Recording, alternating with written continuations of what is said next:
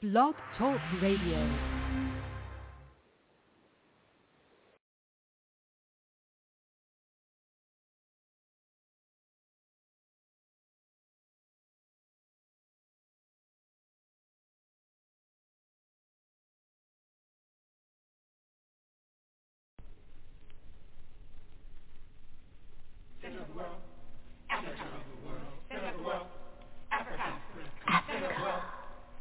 Center of the world. Latitude 0, longitude 0. Planned by the Creator. Xanthropus was the first man found on the earth. That earth was the motherland, Africa. We know that without total understanding of what happened in the past, it would be difficult to relate to the future. We know that within the structure of the music, there should be a message, and the message should be truth. So now, we give you Africa, the center of the world.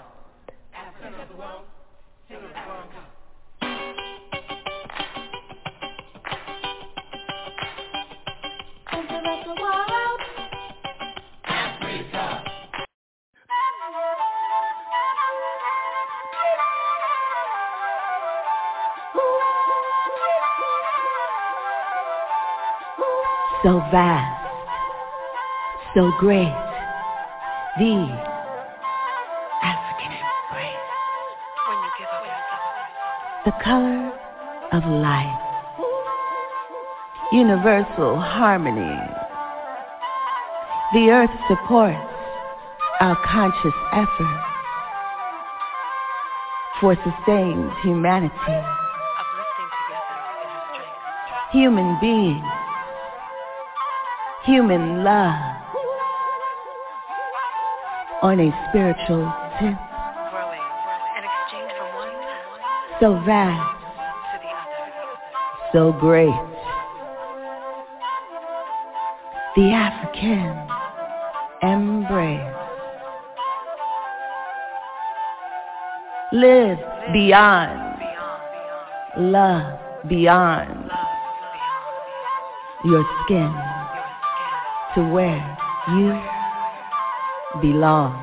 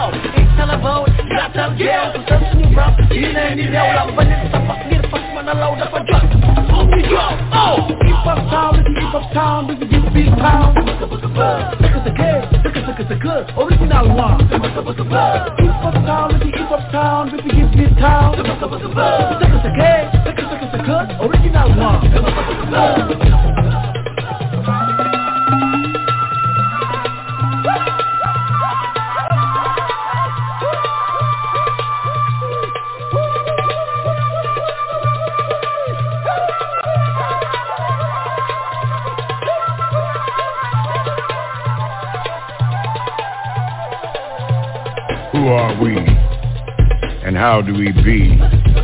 We are doo-wop and bebop and hip-hop, and we don't stop. You see, it started a long time ago, and it wasn't a show. We gave birth to a style like a precocious child, feeling the passion for life, erasing away all the strife. Telling our tales with verbal mail, putting honey on the blade, creating language to persuade. Share who we've always been. Always a blessing, never a sin. We are doo-wop and bebop and hip-hop, and we don't stop. See, our mother gave birth to everyone on earth. So we echo her call and always walk tall. Because we're hip to the world, so we create black pearls that everyone can wear, that everyone can share. We can't live in despair, so we shine everywhere. On and on. On and on. On and on.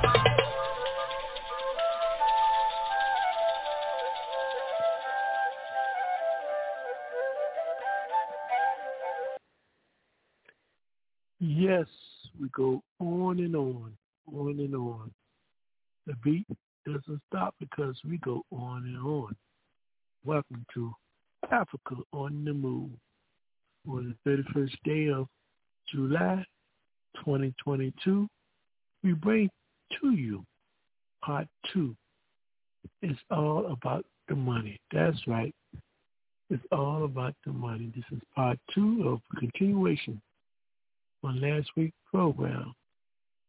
But like always, gonna move. We're gonna speak truth to the powerful and the powerless.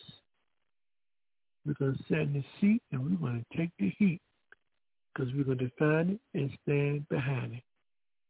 And we encourage you to do the same by joining us today by dialing in at 323-679-0841. We want to use information as a tool for liberation to help liberate our people from all of the various forms of oppression. This is Africa on the Move, and we're about now get started with our party. Like always, introducing our political panelists and analysts for today's program. First, we're going to start off with Brother Anthony, and I can bring him in and say, Anthony, you're on the move. Welcome, Brother Anthony. Thanks for having me, Brother Africa. And revolutionary greetings to you, the fellow panelists and the listening audience. My name is Anthony Williams. I'm an organizer for the All African People's Revolutionary Party, VC. Our objective is Pan-Africanism, the total liberation and unification of Africa under scientific socialism. Thank you, Brother Anthony. And following Brother Anthony, we will now bring in Brother Haki and welcome him to Africa on the Move. Welcome, Brother Haki. Brother Africa, thanks for having me. Excuse me. My name is Haki Kamata Mishoki, Colonel of African Awareness. And Brother Africa, you know my thing is all about institution building. One of the things in terms of building institutions, we've got to be very clear in terms of changes that take place, in the society. Recently a lot of government officials finally acknowledge the country is, in fact, in recession. And that is very, very important in terms of people understanding in terms of why things exist the way they do. Now, in understanding recession, I think one of the things that's very, very important that we grasp is this whole question in terms of the relationship between capitalism, instability, and fascism. I think those things are key. Those variables are key in terms of understanding, the kind of social malaise, the kind of destruction that we're witnessing in the society. But having said that, Brother Africa, I want you to check this out. Now, capitalism and instability are conjoined features of the neoliberal order that values conflict over resolution, conquest over mutual cooperation, death over life. The structural philosophy that undergirds capitalism's hold true the Machiavellian view in the struggle between nature, human and animal alike, employing dishonesty as a way of life. The deception and simplicity in human affairs finds this deception embedded in social political institutions, which in turn seeks to condition its citizens to the legitimacy of exploitation of one another under the erroneous belief such a relationship would find itself or work itself out in the end. In the bowels of capitalism, deep-seated conviction that ends justify the means is coded into its DNA. Thomas Piketty laid out one of the fundamental premises of capitalism that embodies stylized exploitation, economically and otherwise, of its citizens, concealed in social legitimacy that justifies the plunder of the poor. In his book, Time for Socialism, he talks about the rate of return on capital. In other words, the relative smaller investment amounts resulting in large payouts for investors. Labor who creates the products of sale or the intellectual innovation are not adequately compensated, given declining wages and salaries. Instead, the productivity they provide to the business, making it profitable, is instead given to shareholders in the form of higher dividends. This step is socially sanctioned and unbeknownst to most people. Rather than wage increases to compensate workers for their productivity gains, or one person doing the work of two, their wages continue to stagnate. Another example of socially sanctioned theft, stealing from workers and the poor, involves a formula for capital gains.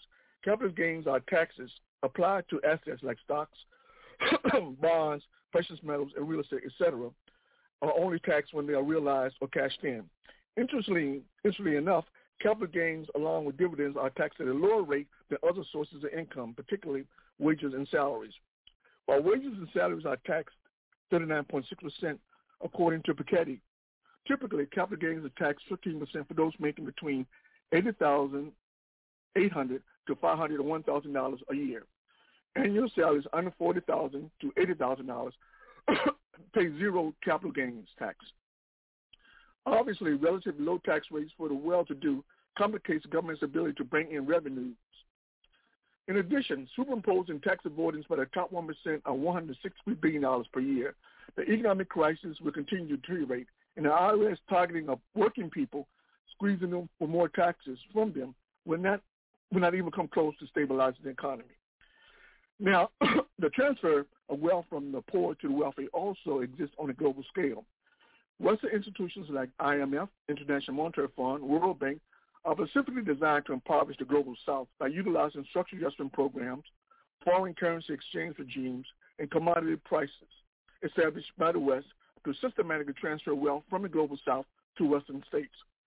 Since the 60s, close to $10 trillion to $100 trillion of global South wealth has been transferred to Western states. Global South acquiesce to such an imperialist system underscores the level to which class interests among its leaders take precedent over the drive for self-determination. Fortunately, the drive for self-determination among the global South does manifest itself from time to time. Cuba, Nicaragua, Venezuela, and Eritrea are all countries resisting economic exploitation, but on a grander scale, China as well as Russia have not only rebuffed the West's attempt to impose economic exploitation, but has inflicted much pain on Western states in the process. China, with its basket of recognized currency, the yuan, could easily afford to persist in allowing Western exploitation of its economy by participating in business relationships that contributes to inequality in China. Apparently, China's Central Committee has come to the realization investing in China internally will minimize Western commercial influence, not to mention prudent in the long run. This process is well underway. China's investments in the U.S. currently exist under $1 trillion. Over the last 6 months alone, China reduced its holdings in U.S. treasuries by $100 billion, according to RT News. By shredding U.S. treasuries, this capital can now be used to prop up the value of the yuan, which in turn drives up the value of remaining assets in the U.S. owned by China. Currently, China debt as a percent of global debt is $2.5 trillion. A strong yuan could go a long way in erasing that debt while securing a stronger credit rating. There is no doubt all other mitigating factors compel China to look inward. Given the unpredictability of U.S. sanctions, think Cuba, Iran, Venezuela, Serbia, Nicaragua, Russia, and China. Think SWIFT system, which is weaponized. Think Afghanistan, Venezuela, and Russia, particularly when we talk about Afghanistan in terms of a long 20-year war in which the people no longer have access to their resources because the U.S. is holding it up with the SWIFT system. Also in Venezuela in terms of, undermining their economy because they don't have control of their currency. And the fact that the UK has stole billions of dollars of its gold that it refuses to return to Venezuela. And, of course, we know about Russia in terms of the sanctions imposed on Russia. Now, given these realities, the prudent move is to reduce financial exposure in the U.S. Of course, reducing financial exposure has had a devastating impact on the U.S. economy. The national debt currently stands over $32 trillion in the U.S. That's officially. Corporate debt in the U.S. stands at $236 trillion. All this debt exists in dollars, which decreases the value of the dollars, potentially increasing deficits that impacts prices of both stocks and bonds. Now, given this backdrop, the Federal Reserve's decision to increase interest rates to reduce inflation becomes problematic. Bonds, critical to raising money for both government and corporations, are complicated by rising interest rates and the inverse relationship. In other words, as interest rates go up, the payouts becomes less. Interest rates increases translate to lower payouts and declining sales volume. The problem of rising interest rates is countered by an increase in the debt ceiling or money available to spend by the U.S. government. Currently, the deficit is currently at $32 trillion. The debt ceiling must be increased by October 2022, according to Janet Yellen, the Treasury Secretary. If the Federal Reserve holds true with interest rate increases, the repercussions could devastate the U.S. economy. Currently, the U.S. Keep in mind, the U.S. economy is already currently in recession. Now, for every point, this is important we understand, but for every point interest rates increases, the economy loses $30 billion in economic activity. By this rubric, any interest rate increase will negatively impact the economy. Concerns about recession are justified, and Jerome Powell, director of the Federal Reserve, understands this all too well. In fact, it is stipulated no interest rate increases if the Treasury's accounts contain insufficient funds for the government to pay its bills. In the area of insufficient government funds, three accounting tricks will be utilized by the U.S. government. One, they can reduce the treasuries for sale. Secondly, they can suspend payment on the dividends. Or thirdly, they can draw funds from other departments like Social Security and on infrastructure. It appears the very values of capitalism that embrace apathy, greed, and ruthlessness does not fare particularly well when the shoe is on the other foot. Continue to demoralize both China and Russia. The reality is both employ strategies from the U.S. but have been successful in inflicting pain on the U.S. population like the pain Western states inflict on populations of the global South. The economic dislocation of Western economies have revealed capitalism and its short-term focus could never address the long-term needs of humanity. This is precisely why fascism is the only political option for the power structure and the conflicting manner employed by competing systems of power, strategic use of force against the population. Now, given that, however, these values will not simply disappear, and they will manifest politically nonetheless.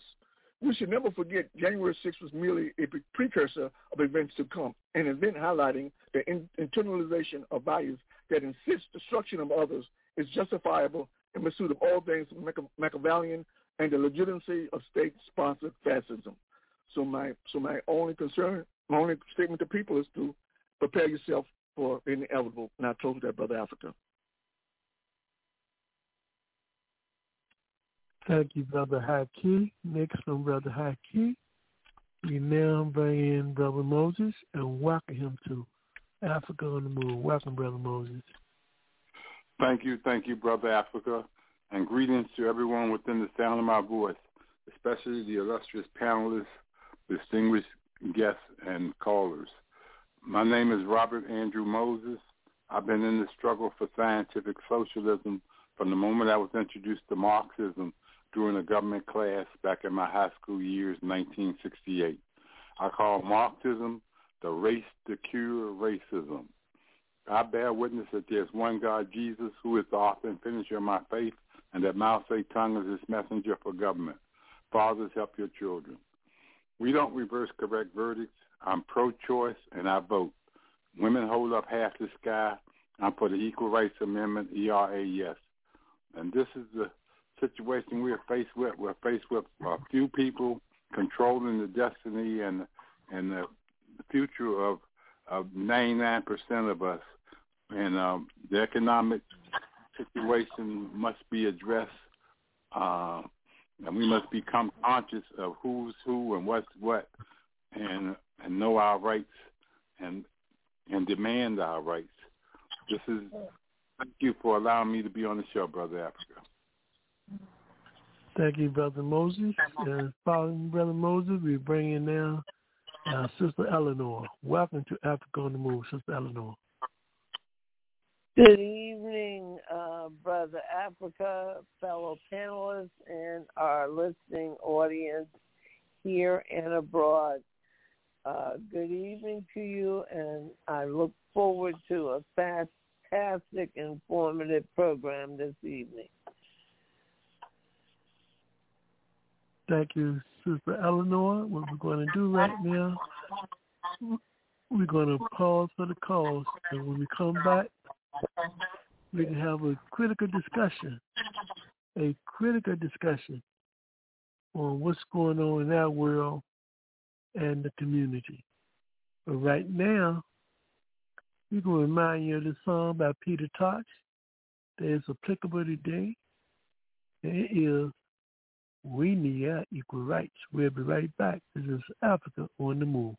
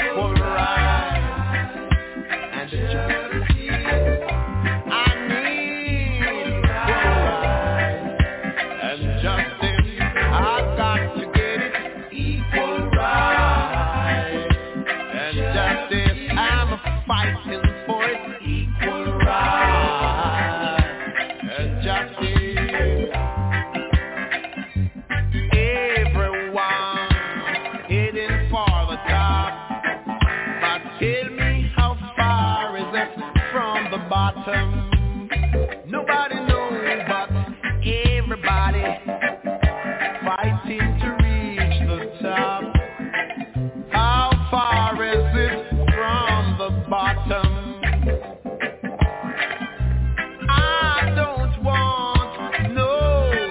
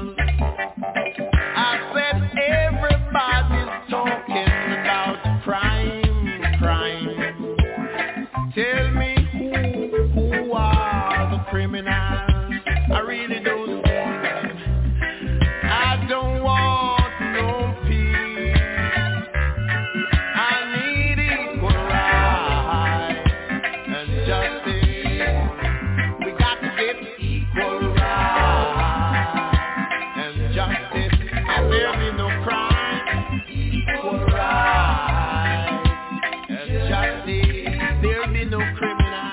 Equal rights and justice. Everyone is fighting for equal rights and justice. Palestinians fighting for equal rights and justice. Down in Angola, equal rights and justice. Down in Botswana, equal rights and justice. Down in Zimbabwe, equal rights.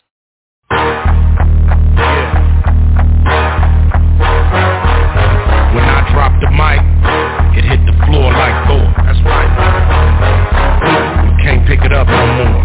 Don't even try. Y'all know what it is. Y'all know what it was. Y'all know what it shall be. Get smart before the shit start. Before it get dark. Before they hit you with the pitchfork. Better crip walk. This is real talk. Smoke kush, ambush, then we peel off. Niggas still running with the wheels off. Always looking out for the crisscross. I'm a bigger boss than Rick Ross. Always winning, nigga get lost. It's the warlord, bring the voodoo. When I bail through, it's crazy like Bellevue. What they tell you, leave that boy alone, like Home Alone. Fuck a skull and bone, arrest the president. You got the evidence, that nigga is Russian intelligence. When it rains, it pours. Did you know the new white was orange? Boy, you're showing your horns. They trying to replace my halo with thorns. You so basic with your vape stick. Let's go ape shit in the Matrix. Arrest the president. Arrest the president. Arrest the president. You got the evidence. Arrest the president. Arrest the president. Arrest the president. You got the evidence. I took back my ice in all black tonight. That's right, some niggas gotta sacrifice. Not a criminal. No, I'm a Seminole. I was free once, now I'm clinical. You so technical. This was Mexico. Now everywhere I go is owned by Texaco. Fuck them and the rest of you. I turn a fruit into a vegetable. I'ma roll with the aliens. Man, fuck these homo sapiens. They don't really wanna make friends. All they want is a Mercedes-Benz. All they want is they dividends and decibels. Fuck these citizens. They'll treat us like hooligans. Throw him in, they don't care what school he in. These people don't play fair. It ain't even fair at the state fair. Give a young nigga gray hair. That's why I'm here. Make your ass lay there. You better stay there. Close your fucking eyes like it's daycare. Make myself clearer than Shakespeare. I'm here to take money, even fake hair. So desperate is what I'm left with. For the record, you affected. Who you elected is so septic, so full of shit, I can't accept it. Arrest the president. Arrest the president. Arrest the president. You got the evidence. Arrest the president. Arrest the president. Arrest the president. You got the evidence. Arrest the president. Arrest the president. Arrest the president. You got the evidence. Arrest the president. Arrest the president. Arrest the president. You got the evidence. I reside on the west side. I murder with my third eye. Niggas so fly, get a bird's eye. I make them scream bloody murder. Let's meet at the White House. Run in and turn the lights out. Man, they treat it like a trap house. These motherfuckers never take the trash out. They just cash out and mash out. Nigga, take your drugs and pass out. Niggas love to go that fast route. I see you when your black ass get out. Homie, you play too much. Why these devils, they doing way too much. Most of them won't say too much. Why they steady planning, God knows what. That's why I roll with the real ones. Real ones, trying to reach millions. Real ones, trying to make billions. Real ones, dressed like civilians. Arrest the president. Arrest the president. Arrest the president. You got the evidence. Arrest the president. Arrest the president. Arrest the president. You got the evidence. Arrest the president. They have the evidence. Arrest all of those damn criminals. They all have the evidence. Welcome back to Africa on the Move. We're in the seat. We're going to take the heat because we're going to sign it and we stand behind it. Panelists, let's get straight to the source. Let's talk about the continuation of the history of the U.S. government continue to send oppressed people, and particularly in this case, African people, a message that they will not be a free people under their authority.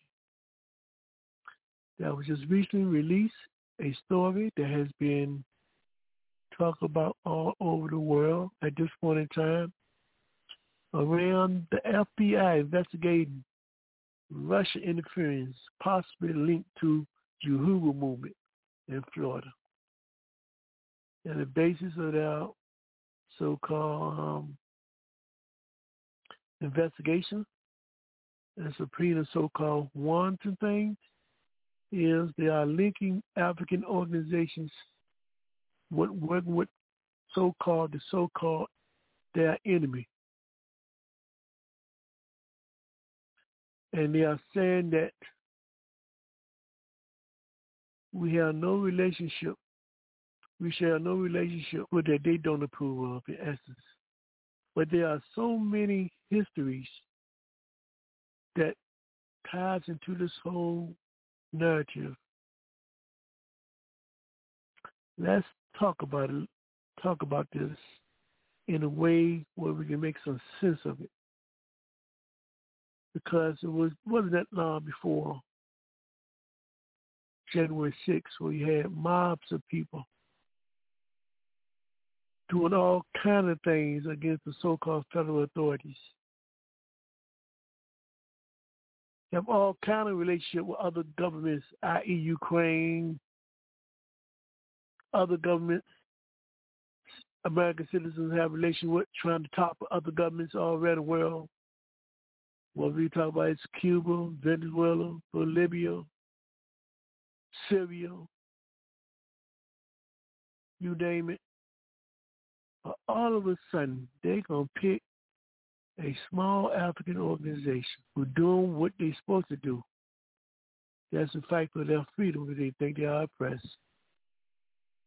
And they want the rest of the world to be in line with them. I said them, I'm talking about the Federal Bureau of Investigation and the U.S. Capitol System. Let's talk about this phenomenon just took place, or this accusation, alleged so-called interference in the U.S. of Russia in collaboration with African organizations. Brother Haki, there are so many angles that must be dealt with as relates to this so-called narrative. You shot us all. What are some of the issues you have with this so-called presentation and indictment and investigation against the Uhuru movement? Brother Haki, we're going to turn the mic now over to you. Talk to us. Yeah. Well, I think, right offhand, Brother Africa, one of the things I find extraordinary about this, there's a assumption, should I say a presumption, that somehow the people in America are extremely stupid.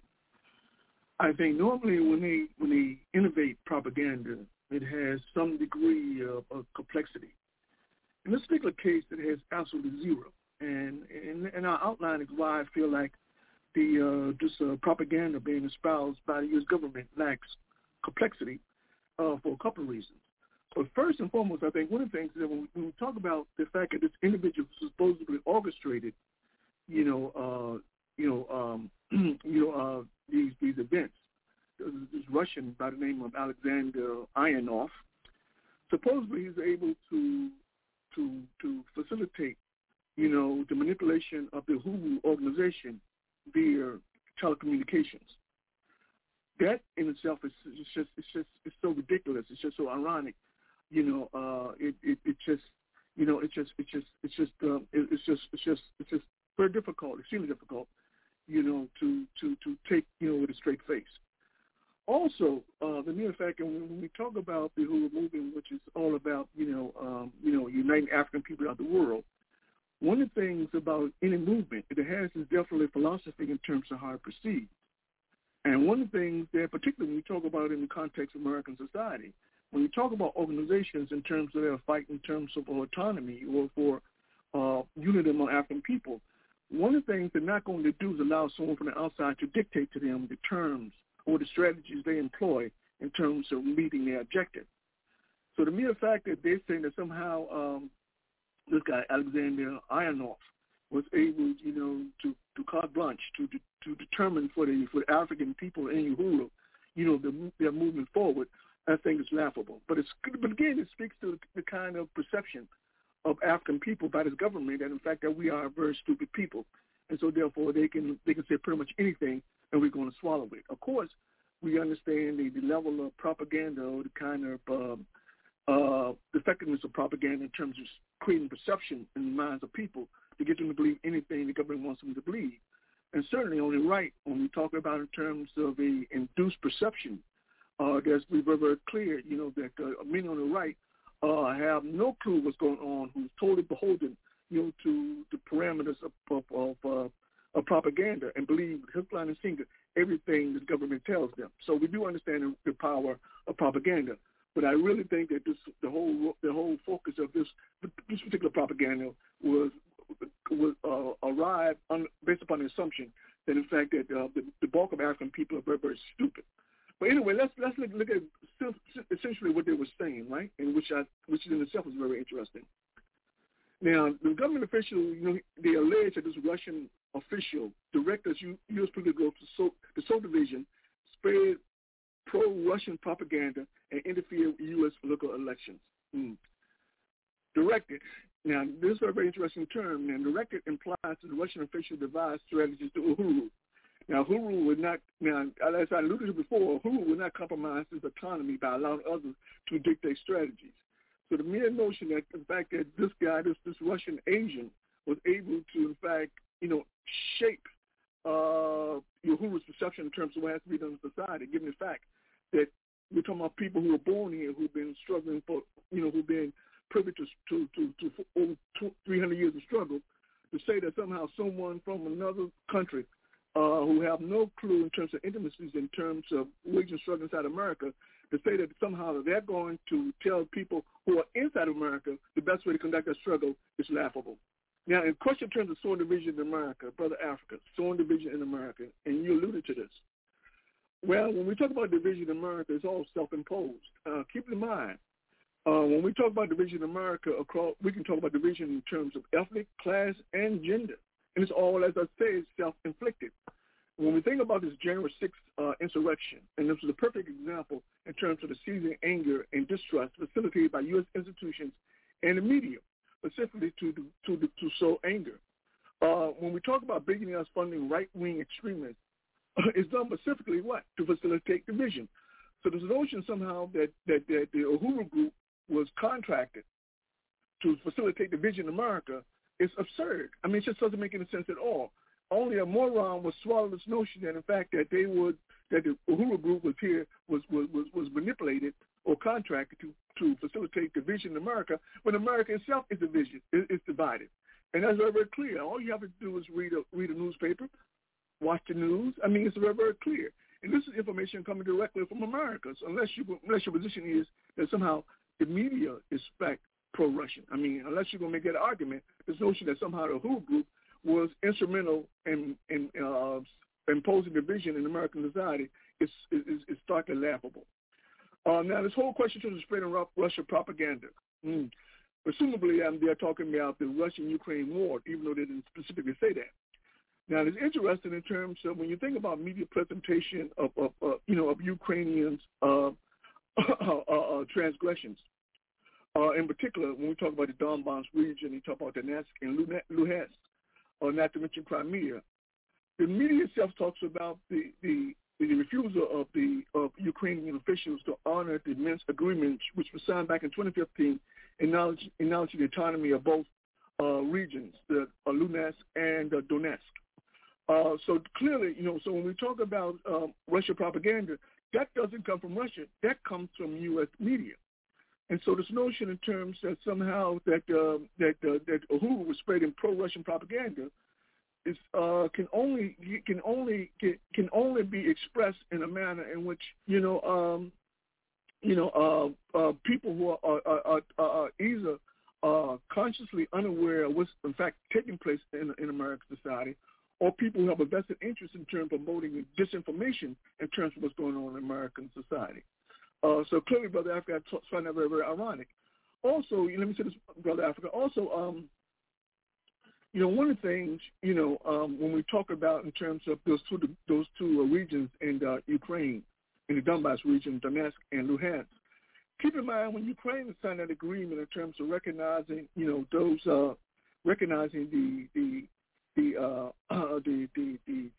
self-determination of those two regions under the sovereign umbrella, of the Ukraine country. When they did that, when they signed that agreement, they said that they would, in fact, recognize their right culturally, linguistically, to practice and utilize their culture, which is Russian. They said that they would agree to do that. Well, they turned around and they said then they forbid them to speak Russian, forbid them, to engage in politics in terms of, fighting for those things which is the interest of those particular regions. So clearly, this violation of the Minsk protocols or the Minsk agreement was something that the Ukraine officials did. And so this whole notion in terms of pro-propaganda, that's not propaganda in terms of espoused by the Uhuru Group. That is news coming from the Washington Post, the Washington Post, New York Times, and major organizations like that in the United States. Also, Brother African, let me say this one other thing. I'll conclude. This last point they talk about in terms of interference in U.S. elections, I think that's very ironic. Particularly when you think about in terms of Citizens United. Citizens United, essentially what it was, it says that they equate money with free speech. In that context, what they were saying is that, you can spend as much money as possible. Wealthy people, corporations can spend much money if they want in terms of influencing the elections.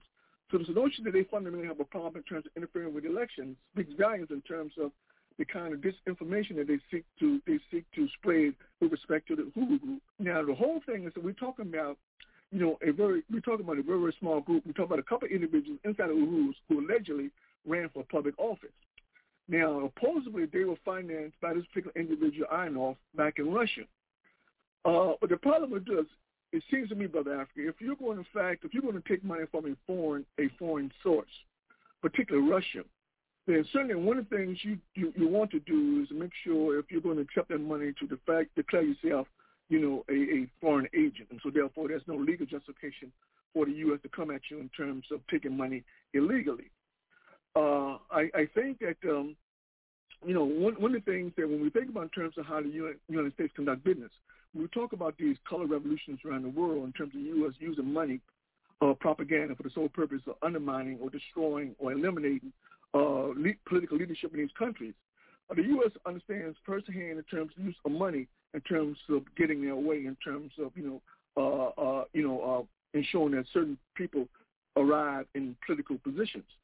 Well, the whole thing is, don't think for one second that the Russian authorities don't step back and analyze this and understand that if they're going to corrupt or co-opt a political campaign, there are many, many ways you can do it. Certainly, one of the ways you wouldn't co-opt a political organization is to send money through a system which is monitored by the CIA, the State Department, and so forth and so on. So this notion that somehow that these brothers and sisters were funded by the Russians is just pure propaganda, because nobody in their wildest dream would conceive of accepting money. And let me put it this way: when you talk about the local elections, you talk about local elections, you're not talking about large sums of money. Number one, you got to ask yourself, what is the benefit to Russia in terms of local elections in America? There are no benefits to be had from the local elections in America, because local elections deal with local affairs. They don't deal with international stuff. They don't even deal with state stuff, because when it comes to state matters, local politicians have no influence whatsoever in terms of state affairs. Even less of an impact in terms of federal affairs. So this notion in terms that somehow that the Uhuru Group was financed by the Russians on local affairs for the sole purpose in terms of undermining America's stability, it's laughable, Brother Africa. But clearly, this is how propaganda operates. But I'm angry because the level of propaganda employed in this particular situation is just so mediocre, just so absurd, just so inane. That if one takes it seriously, they have to become somewhat angered, because clearly the only way you can put out such poorly designed propaganda is your assertion is that the people that who want to reach, who you want to infect with this propaganda, are just so stupid that you can say anything and they will accept it. So clearly, Brother Africa, I think that this whole debacle is part and parcel in terms of decline. A decline of this economy, and as John Stockton would say, a search of an enemy. And so the Uhuru Group serves as a perfect focus in terms of a search for an enemy, because not only are these brothers and sisters dealing in terms of international politics, but also the fact that they're dealing with local politics. So it's a kind of a double-edged sword of sort, if you will, that maybe the government finds problematic, because they're trying to reach people on both ends of the political extremes, in terms of political thought or consciousness. And of course, the brother did allege that he went to Russia, but big deal. I mean, I would go to Russia if I had the opportunity. You know what I mean? I would go to China if I had the opportunity. You know what I mean? So I wouldn't hide that. If I had the opportunity, I would go. Because I want to know for myself firsthand how these societies are organized. So if I had this opportunity, I would go.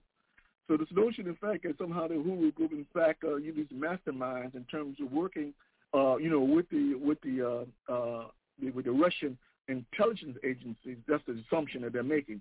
It's laughable. It's absurd. And I'll close with that, Brother Africa.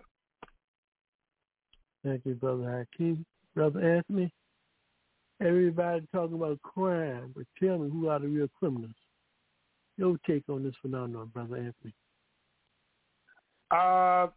My take on this phenomena is that the U.S. government is trying to stifle political dissent.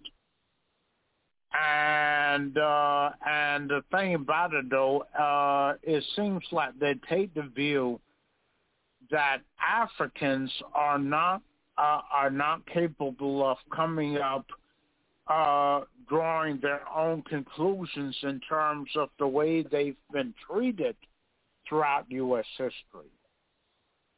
And I think the fact that that the Uhuru movement traveled to Russia, to criticize conditions inside the U.S., is being used as an opportunity to prevent people from voicing political dissent against U.S. policy, as if Africans could not, on their own, come up with critical criticisms of how they're being treated inside the U.S. And so I think it's being used to intimidate Africans, to prevent any criticism of U.S. government and U.S. policy towards Africans.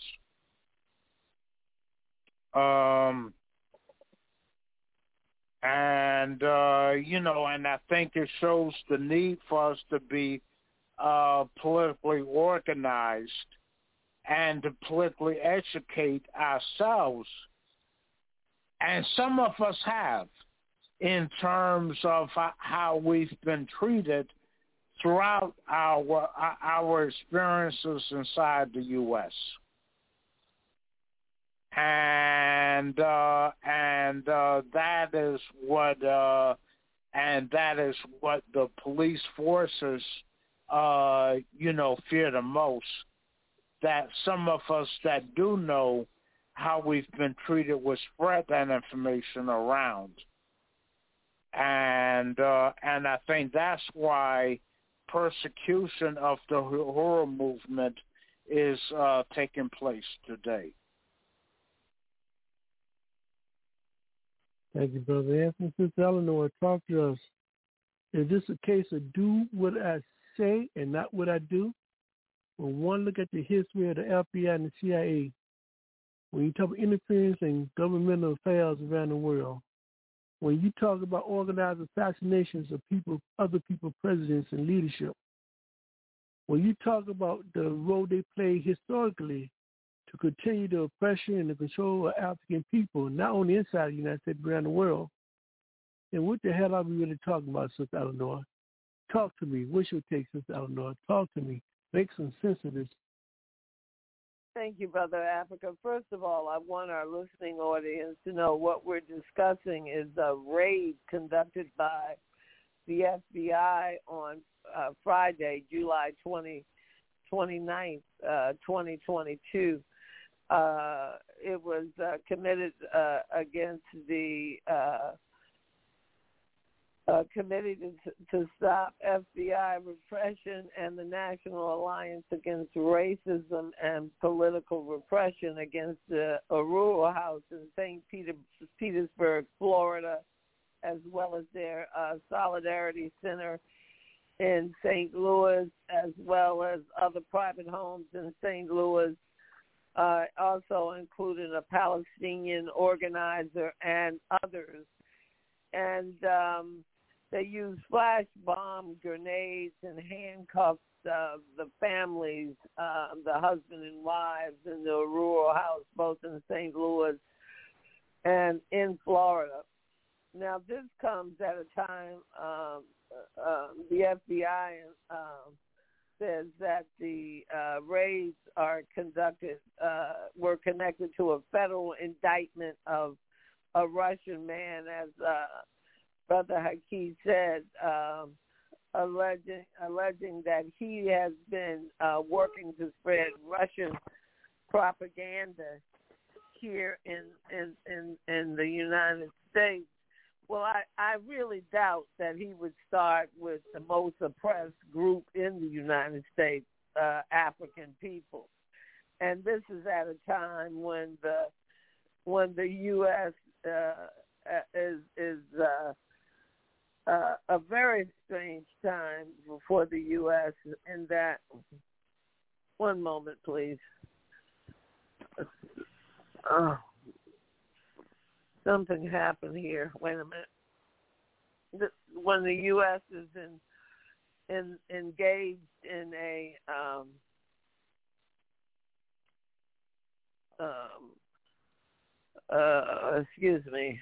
besides being involved with the Twin Cities, this comes at a time when the U.S. is engaged in a war by proxy against Russia. And it's a very, very interesting article because on September 2010 there was a similar kind of raid when these folks were standing up and they were against the war. But right now, at a time when the U.S. is engaged in an imperialistic proxy war against Russia, this is when these raids occur, and it's kind of like a witch hunt. All progressive people should oppose any attempt by the FBI and the police to attack people's movements and organizations that attempt to organize people. Certainly, especially right now at a time when voters' rights are being attacked all over this country. And as we frequently discuss, 39 states have passed voter repression laws. So this appears to be the U.S. out of control, and the article was reported by the Fight Back News Service, and it's good to see that we still have some First Amendment rights. The important thing about this article, or one of the articles I've read today on this subject, there are many, is that they actually teach people, and they say that if you're served with a warrant, they tell you what to do, to inspect the warrant with close details, inspect it for details such as incorrect spellings, incorrect addresses, point out the errors, and do not permit entry into the premises. They also remind people not to discuss the activities of their friends and associates with the FBI and agents of the government. So they actually educate people what to do if approached and when to do it. But this is a very odd thing that these raids would be happening across the country to African-American group and Palestinian organizer, both in the Twin Cities and in Florida, when we have the January 6th insurgents, when these people actually tried to have a coup in the United States. And political high-up appeared to be involved, possibly even the former president. And it's a contradiction, an incredible contradiction. And it's I think that the claims by the FBI, 23 activists were actually subpoenaed to a Chicago-based grand jury. And they claim to be investigating material support for terrorism at a time when the FBI continues their attack on anti-war and international solidarity activists by targeting important veterans of the movement who work with the anti-war 23, including a Chicano activist, Carlos Montez in Los Angeles, and the Palestinian organizer out of Chicago. A national defense campaign defeated most of these attacks. All of these all of those active in the movement for peace and justice should use this moment as a reminder to never speak with agents of the federal government prying into your activism or the activism of others. I have nothing to say. It should be your response, and please speak with my lawyer, or all you need to, that's all that needs to be said, literally. So, Brother Africa, this is quite shocking, especially in lieu of January 6th and the recent mass shootings where these young people are using social media, going on the same site, seeing that they're heroes when they shoot down children and Africans and non-white children, when they shoot down these Hispanics and shoot down African Americans and shooting down the working class, and no one can take these sites down, but we're raiding the homes of peace activists across the country. It's outrageous, and nothing in the mainstream media seems to have picked this up. But Brother Haki did say the information that these people are alleging to be spreading didn't come from any Russian. They came from mainstream media, from newspapers that were known and are known for true journalism, that were reporting on the activities of the U.S. government. And where the Department of Justice got their information, we do not know. Thank you, Sister Eleanor. Let's go to Brother Moses. Brother Moses, is this another continuation of the behavior of COINTELPRO, the behavior of McCarthyism, the behavior of the slave patrol? Brother Moses? What's your take on this phenomenon? Yeah, this is a continuation of the slave patrol, the McCarthyism, the COINTELPRO. This is all repression, political repression. The conscious people are being jailed or questioned or charged with this ridiculous crime. But we have to continue to organize, continue to communicate with each other what's going on and resist.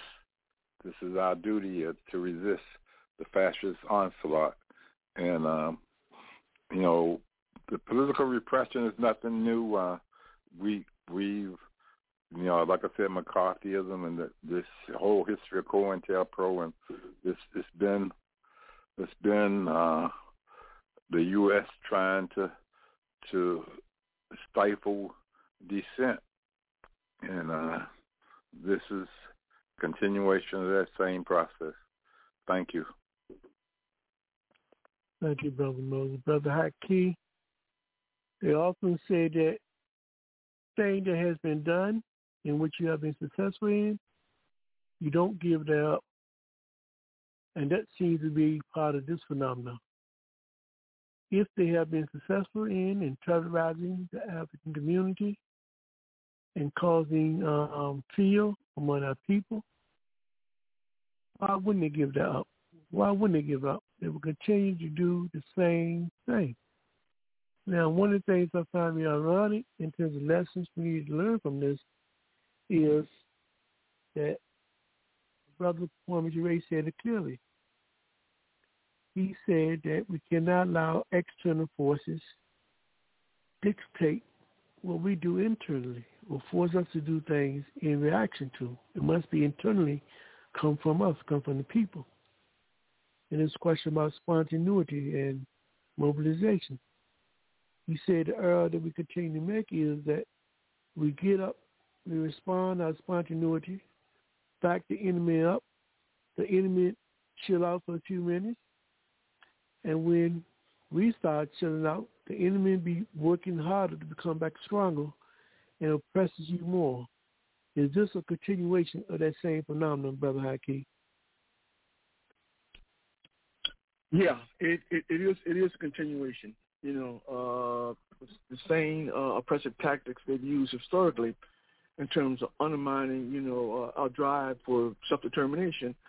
Is a strategy not only historically used, but also has been perfected through the ages. But despite that, despite the intensity in which they apply, these strategies in terms of deception, we have as a people did relatively well in terms of overcoming these obstacles. So I don't want to paint the picture that in fact that we have been unsuccessful in terms of refuting, this kind of propaganda, initiated, by the state. We've been, on the contrary, we've been very successful in terms of refuting this kind of propaganda.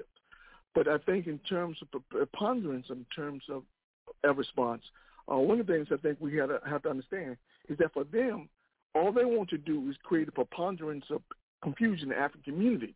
They can use those individuals to fight against the more progressive elements in the African community. So when you put out propaganda like this, which is so ridiculous, so anyone who takes the time to actually analyze this will come to the conclusion that not only is this story specious, but clearly the motive has everything in the world to do in terms of not divide a people.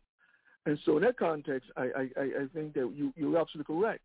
When we talk about historically the role of propaganda, and we talk about when they do something like this, one of the things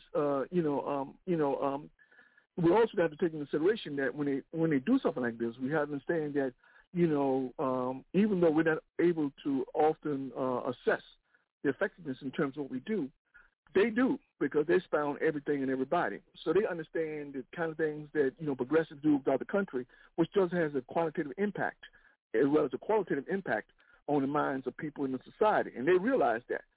So in that regard, the mere fact that they're going to come after this group was from this nefarious notion of somehow undermining the stability of the United States, it's laughable. unless your position is that this small group of people actually influence millions and millions of people throughout the country, unless you're going to make that argument, it's hard to make this. It's hard to equate that with forming instability in the United States, because in order to form instability in the United States, you have to have access to the economic control of the system. You got to have access to the political apparatus. In order to create real instability, you have to have access to those things. Now, you're telling me that this small group have access in terms of the economic system or the political apparatus of the state? But I don't think so. So clearly, this is an exaggeration. But like you said, Brother Africa, is all they do it because they're convinced, that it can be successful again. So I think one of the things when I talk about the preponderance of, the strategy that they employ is they seek to, I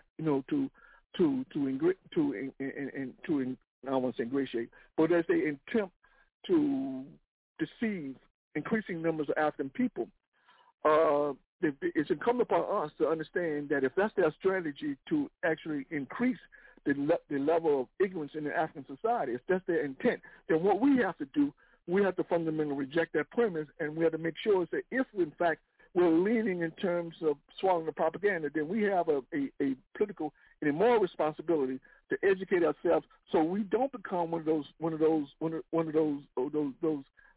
individuals, they can use as preponderance in terms of making sure they adequately divide the African community upon itself. So I think that I think you're right. I think the propaganda has historically been somewhat effective, but to the extent that we can resist the propaganda and we understand what the propaganda, we can articulate what the issues are in terms of propaganda, then the better off we be as a people, which will compel them to resort to different kinds of strategies in terms of deceiving our people.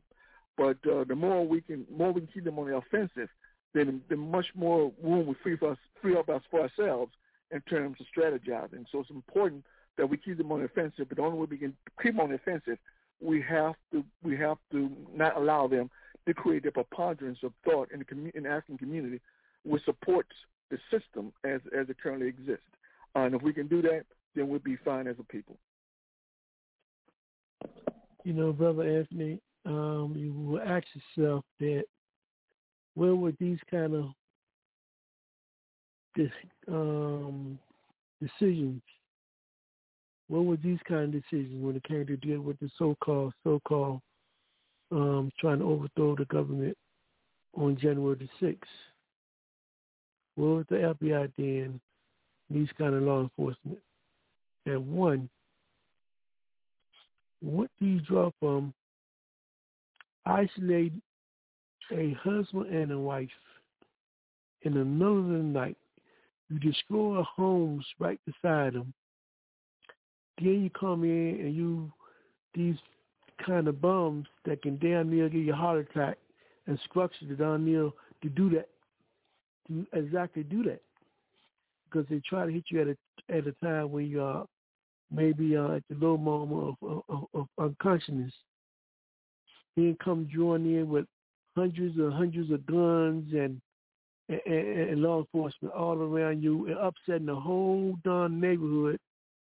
And by doing that, they hope to create the climate and the condition where they turn the whole neighborhood against you, saying they no longer want you to be there. That's another underlying message and tactic that they use, and that they again use against them. This is all said and done. One of the things people must realize is they hope to have created a scenario where the community will go against you and run you out. This is something that they have employed against African people since we've been here. So what do you take just from this tactic of using all of the so-called taxpayer money to undermine one or two individuals by terrorizing them with many so-called police officials with all kinds of sophisticated equipment, all aimed at someone because they claim they have a relationship with another country that they don't approve? What did you take of the whole charade of giving that kind of attention to 1 to 2 individuals who so-called supposed to be American citizens, Brother Anthony? Seems like a fear tactic. To inculcate fear among, in the African community. That any resistance to our oppression is futile and will be met with with violence, and that has been done historically against Africans. Remember recall the incident with MOVE in Philadelphia several decades ago. Let's see, our youth may not be familiar with that, but it has been used historically. These tactics of using weapons, explosives,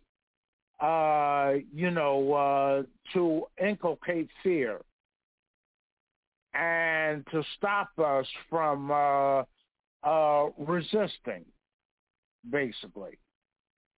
And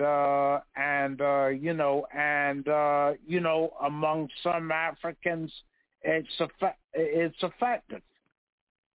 However, among the masses of our people, those who understand our history and understand what the real deal is, it doesn't work. It makes us more determined. But given that levels of development are uneven, even among ourselves, it does have that effect of inculcating fear and making us afraid to resist our oppression. And I think that is what these tactics are about, to inculcate fear among our people. And we have to stand up and get organized so that we can counteract this fear that the enemy wages against us. So, Eleanor, there seems to be a reality to African people inside and outside of the United States, I would say, according to Catch-22. This is the catch. They structure rules and laws and policies that goes against the interests of you being free as a people. Now, if you go along with the rules, the policies that they have already constructed, we also let you never arrive at your freedom. So what should and would any oppressed people do if they want their freedom, Sister Eleanor?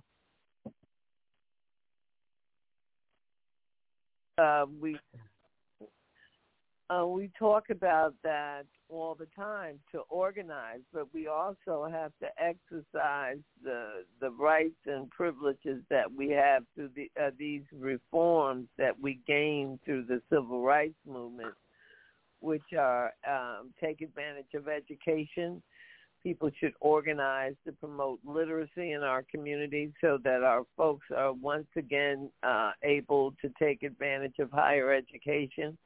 We need to organize our people to vote. But the most interesting thing that's happening, Brother Africa, to refer back to January 6th, to refer back to these mass murders that we see happening across our country, our government has no problem with that. And social media exercising those type of radicals, these neo-Nazis, these racists, these backwards working class and the 1% who support them. We have no problem with that. You saw the huge legal defense fund that was put together for Kyle Rittenhouse. we've seen the kind of backup that the states are having to take away and the rights of women to control their reproductive health and the life of their families. But what you see being taken away from the people is their right to free speech, their right to actually promote environmentalism, to promote reproductive rights, to promote education, to promote universal health care. These are their rights to vote, their right to organize. That's what's being taken away. But those who are stockpiling weapons and allowing 18-year-olds 2 weeks after their 18th birthday to buy 200 or 300 rounds of anti-personnel ammunition are having no problem. They're free to wreak havoc on the rest of us.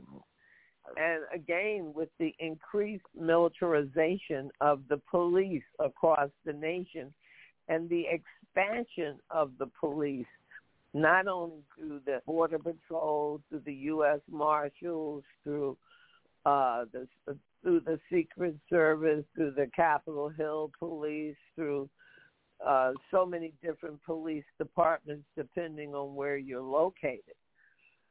But you also see the expansion and the the arming of what were traditionally security guards, people that were in stores to, I guess, prevent shoplifting, are now there with weapons. And you see so much proliferation of guns in our society, and increasingly you see the police with more sophisticated weaponry. So I think the real goal right now appears to be to stop people from organizing, to stop them from having the right to vote, to stop women from having the control of their reproductive life and their families' lives, because their reproductive life affects the quality of life of their family, and it affects how their children will grow up and the future of their daughters and sons. So this seems to be what's happening right now in the community. The continued repression of the working class, and to create a greater divide between the, quote, middle class and the poor. And in effect, they are all workers that need to unite on common ground, and that is that they are all employed and they earn their living through wages. We saw how Congress is taking action to further reduce the wages of a certain class of, when we know the national minimum wage is but $7.25 an hour, and for a restaurant worker it's about $2.88 an hour. So we see those rights, those wages being further eroded. So the real issue is to oppress the working class, to impoverish the people, to create a surplus labor economy. Thank you, Sister Eleanor. Brother Moses, when we look at this phenomenon that's going on now, Brother Moses, one of the things one we have to ask themselves is this: is this just another symptom that the capitalist system has collapsed or is collapsing? Your response? Certainly capitalism is collapsing, but nothing reactionary dies of its own accord. It has to be toppled. And so it has ways of reinventing itself, ways of sustaining itself, unless we topple it. The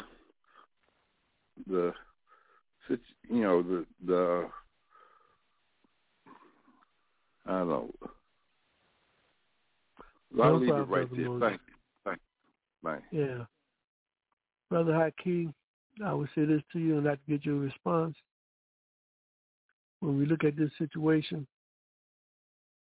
and we talk about propaganda, what's wrong with any propaganda if it's telling the truth? A lot of the propaganda that I hear, where they claim or accusing it's Russian propaganda, is propaganda based upon truth. When you look at the history of the U.S. capitalist system and its institutions, they have committed crimes against humanity from its inception. When you look at the history of the U.S. government and its institutions, like, for example, how can one today that Juan Guaido is the president, recognized as the president of Venezuela? How can one today say that it was cool to try to kill a president down near over 600 times, i.e. Fidel Castro in Cuba? How can one say today, why should we listen to these terrorists because they have a terrorist behavior and history based upon 1966, the overthrow of Kwame Nkrumah, the overthrow of many presidents throughout the world? So if the propaganda don't make it bad. Propaganda is a set of information that can be true or false. Well, in this case, histories of their behavior has been recorded. And what's wrong with the propaganda if the Russians just reminding the rest of the world this has been the history of the West and the U.S.? Your general response to that, Brother Haki? Well, Brother Africa, I think I would slightly disagree on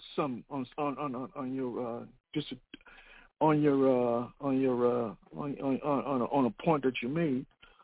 I think when you talk about propaganda, where you speak of truth, I'm not sure that qualifies as propaganda. I think propaganda by its very essence is to distract, mislead, or confuse. So I think when you speak honestly about what's going on in the world, and it's verifiable in terms of facts, statistics, and so forth, then I don't think it necessarily qualify as propaganda. One of the things in the context of American society, the U.S. has did a very good job in terms of removing certain news organizations, from online and from television. And specifically, I'm talking about RT News, which is a very good job in terms of analyzing what's going on. And the guests were extremely knowledgeable and very, very concise in terms of their understanding in terms of, U.S. contemporary society. Of course, that conveying that information, that very honest and truthful information, was historically backed up, statistically backed up, in providing that information to people. The U.S. government understands the essential threat in terms of the dissemination of honest information. So as a recourse, what the U.S. did was to remove those programs from the air and from online. So clearly, the U.S. understands that telling the truth is not only very, very powerful, but people gravitate toward it because it's not propaganda. But conversely, though, I think when we talk about propaganda in terms of the attempt to mislead folks, I think you're absolutely correct, Brother Africa. When you talk about U.S. foreign policy, only a fool would say U.S. foreign policy is geared toward democracy, or is geared toward human rights, or is concerned about the inequalities confronting society. Only a fool would make that argument. Clearly, when you look at U.S. foreign policy, in terms of is propping up despots, all kind of dictators. You talked about Juan Guaido.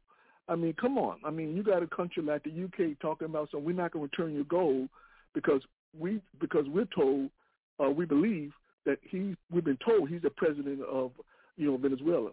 It's absurd. It's absurd. I mean, with a straight face, how could you even say such a thing? When the people went to the polls to elect, to elect my man as president, of Venezuela. Also, you talk about, one of the great things, Brother Africa, when we talk about in terms of, propaganda, one of the things, Fidel Castro was very, very clear. He was very, very sharp in terms of being able, to really present an argument in a way in which it really antagonizes the United States political leadership. One of the things when Fidel Castro used to talk about African blood flows through our blood.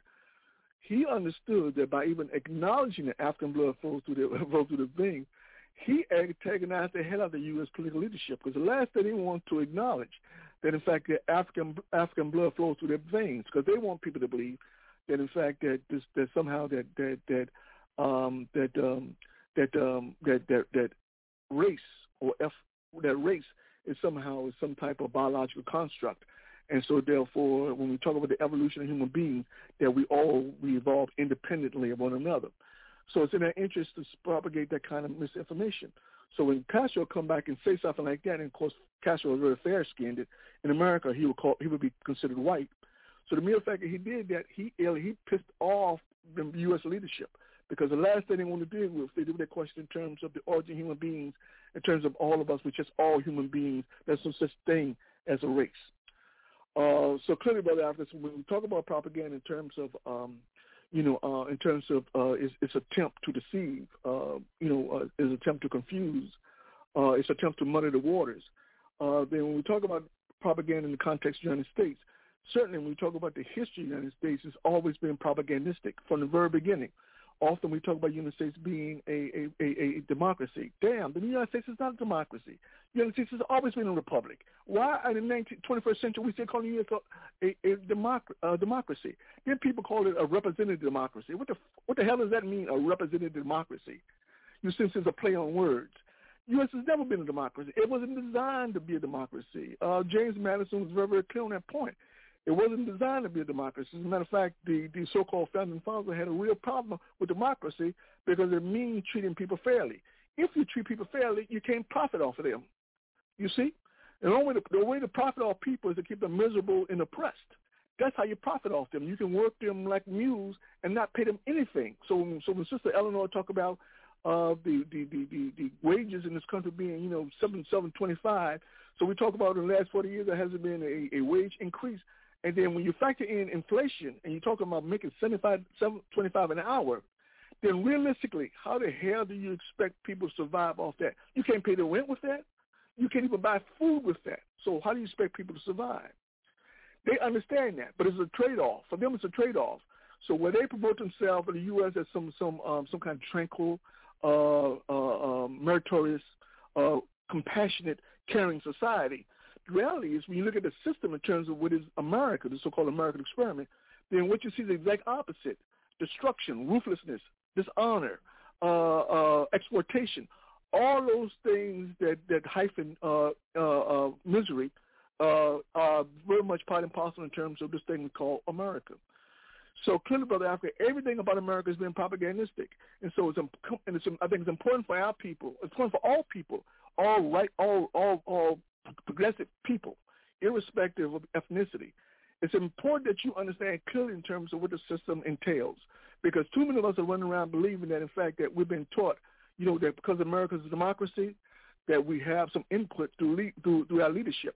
Of course, when you look at our leadership in terms of advocating for the things that the masses of people want, none of them, Republicans or Democrats, neither party advocates what the people want. The people want quality jobs. The people want clean water. The people want affordable housing. The people want quality education. Do the people get those things they want? Hell no. Because those politicians don't serve the interests of the people. They serve the interests of the status quo. They serve the interests of the powerful, or serve the interests of corporations. So propaganda is pretty much part and parcel in terms of what America is all about, and we can no longer deceive ourselves to thinking that, in fact, that America is something that is not. The great thing, when we talk about in terms of the role of propaganda is very successful in a society which facilitates ignorance. There was a program I looked at the other day, and this guy going around asking people a series of questions. He asked these people, these two women, he said, he's a ma'am, he's a missus. He said, who was the first person to walk on the sun?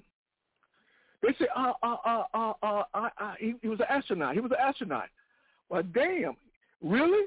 He walked on the sun? Well, the sun is a composite of gases. Also, it's very hot. So you really think a human being walked on the sun? But they really believe someone walked on the sun. How the hell in a technological society you got people who thinking that the first person to walk on the sun was an astronaut? I mean, stop and think about it. So propaganda in that context is very, very powerful Because when you got people who are ignorant to start with, and don't get me started in terms of fundamentalism. I mean, clearly, when you talk about a religious sect whose position is that they frown upon information and knowledge, they reject out of hand information or knowledge. When you talk about people who are incapable of thought, who frown on thought, then they're very susceptible to manipulations, imaginations, of the U.S. government, specifically when we talk about propaganda. So clearly, Brother Africa, everything about society is propagandistic. We have to fundamentally understand that's the reality. We must make sure our children understand the history. If we expect our children to do well academically, then we have to create those conditions to make that possible. Without those conditions, our children are at the mercy of a system which is propagandistic, who's going to teach them all kinds of negative things about who they are based upon skin color. It's incumbent upon African people to create those conditions, those institutions that fortify, reinforce the great things African children are capable of achieving. And I close with that. Thank you, Brother Haki, for your response to the propaganda question, and I will go to Brother Anthony. Brother Anthony, how do you view the question, the issue of propaganda, in terms of it can play a positive or negative role? But my position was, if it's propaganda and based on the truth, what is the problem? What's your take on this issue of propaganda, Brother Anthony? Propaganda is a tool. It can be positive or negative, depending upon the intent of the propagandist. And you're right. It can convey either positive or negative information, depending upon the point of view of the propagandist. And if it is from a working class perspective, then it can be positive. But if it's from the bourgeois perspective, then it can be negative. And what I'm talking about here is the contradiction between the classes in capitalist society.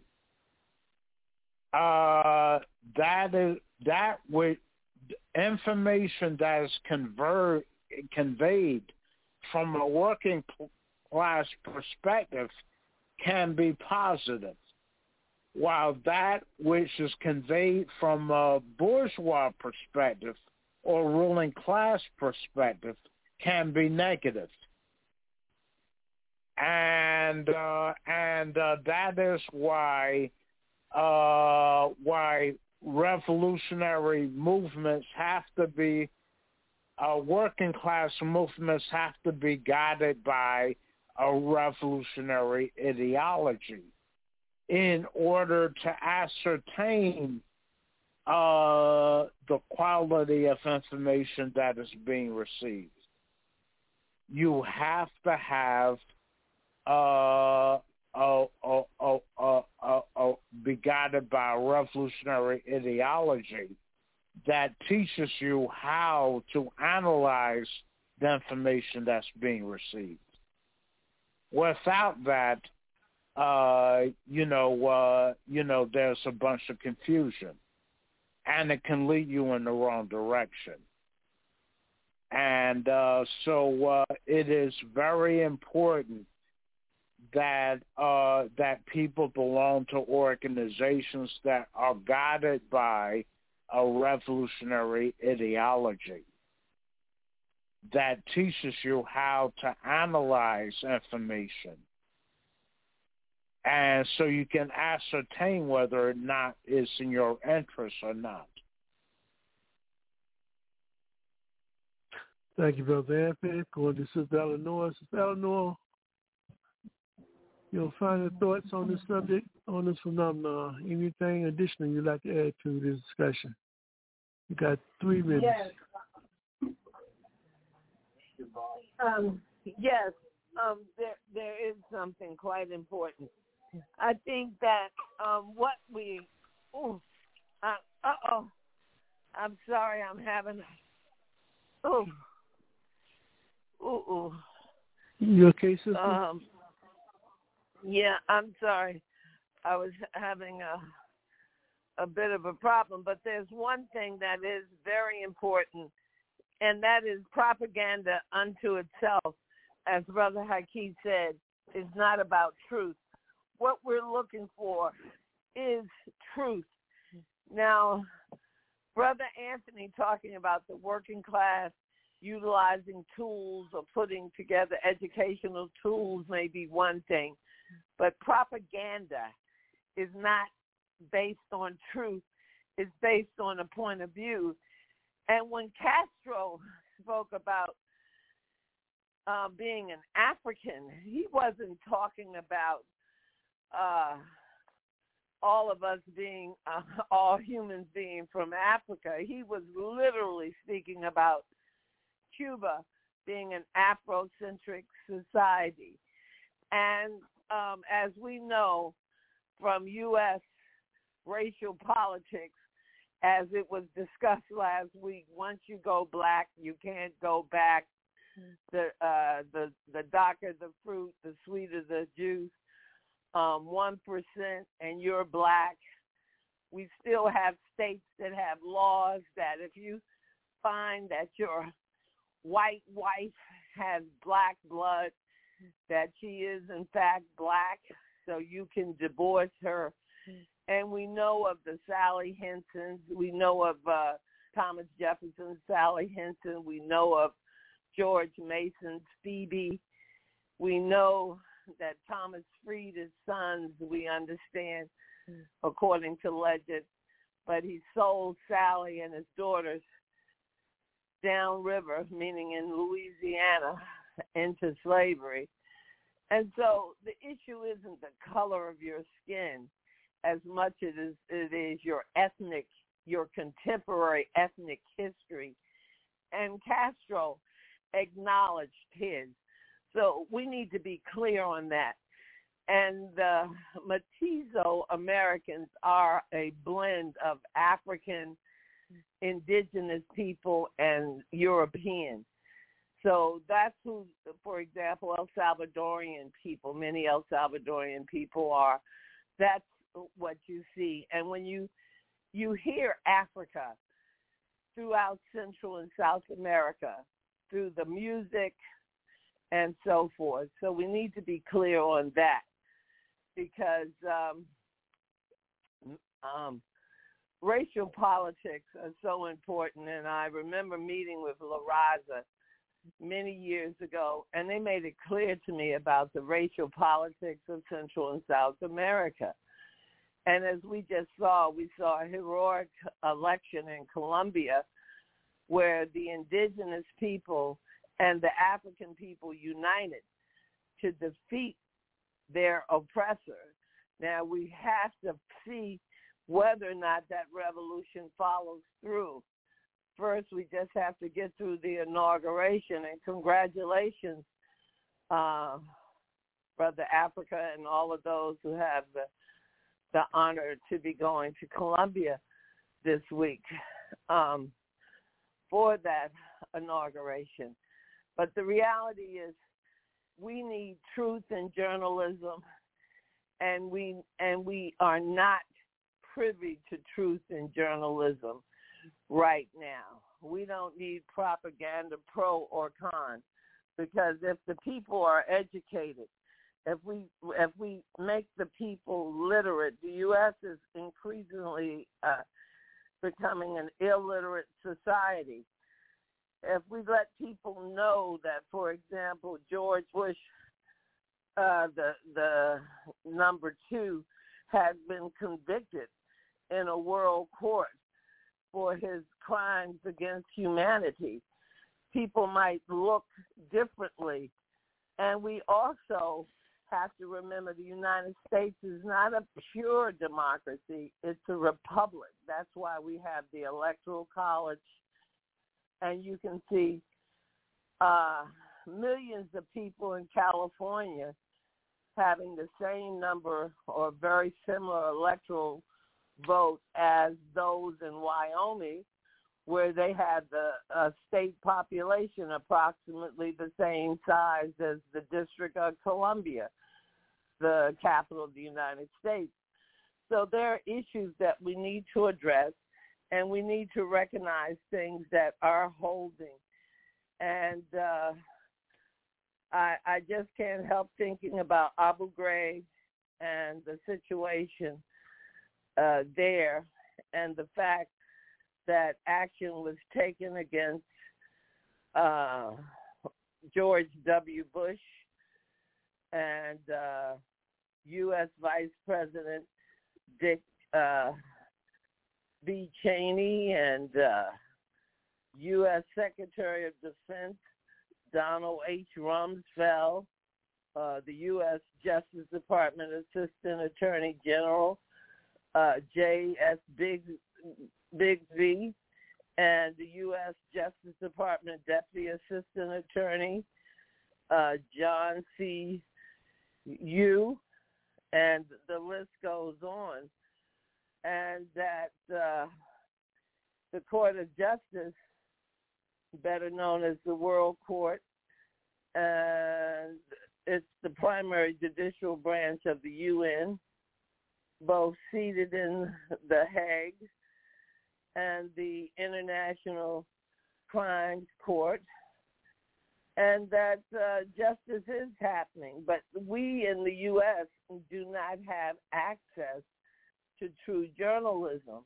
So we don't need propaganda. We need the truth. We need to be able to have access to that. We need to educate our youth, but also our adult population to the importance of protecting Mother Earth, the importance of universal health care, the importance of a woman's right to control her reproductive health, the importance of civil rights of others, of children, the importance of education, and take it from there. And we'll be on our way to organizing, because as long as the people are ignorant, social media is educating our youth. We're at a great disadvantage as a working class in this country, as we've seen with these 18 and 20-year-old murderers. They're as much a victim as the people they killed, and they may not. They have their lives, so no, they may not be as much a victim, but they're also victims, and they failed to recognize who they were, and somehow felt themselves separate from their fellow society, from other children, from other people. For an 18-year-old, once again, to be able to buy 300 rounds almost of anti-personnel ammunition and no one speak up about it, or it not be a problem in the community. But yet the Oruro house raided, as well as several other houses in the Twin Cities and throughout the country, but nowhere were weapons found of mass destruction. Nowhere were drugs found. The only thing they're guilty of is educating the people and being anti-war activists. Thank you, Sister Eleanor. Brother Moses, we'll give you a few minutes for any final thoughts on this particular matter. Brother Moses. Yeah, I'd like to say, my definition of propaganda came from V.I. Lenin in What Is to Be Done, when he called for propaganda and agitation.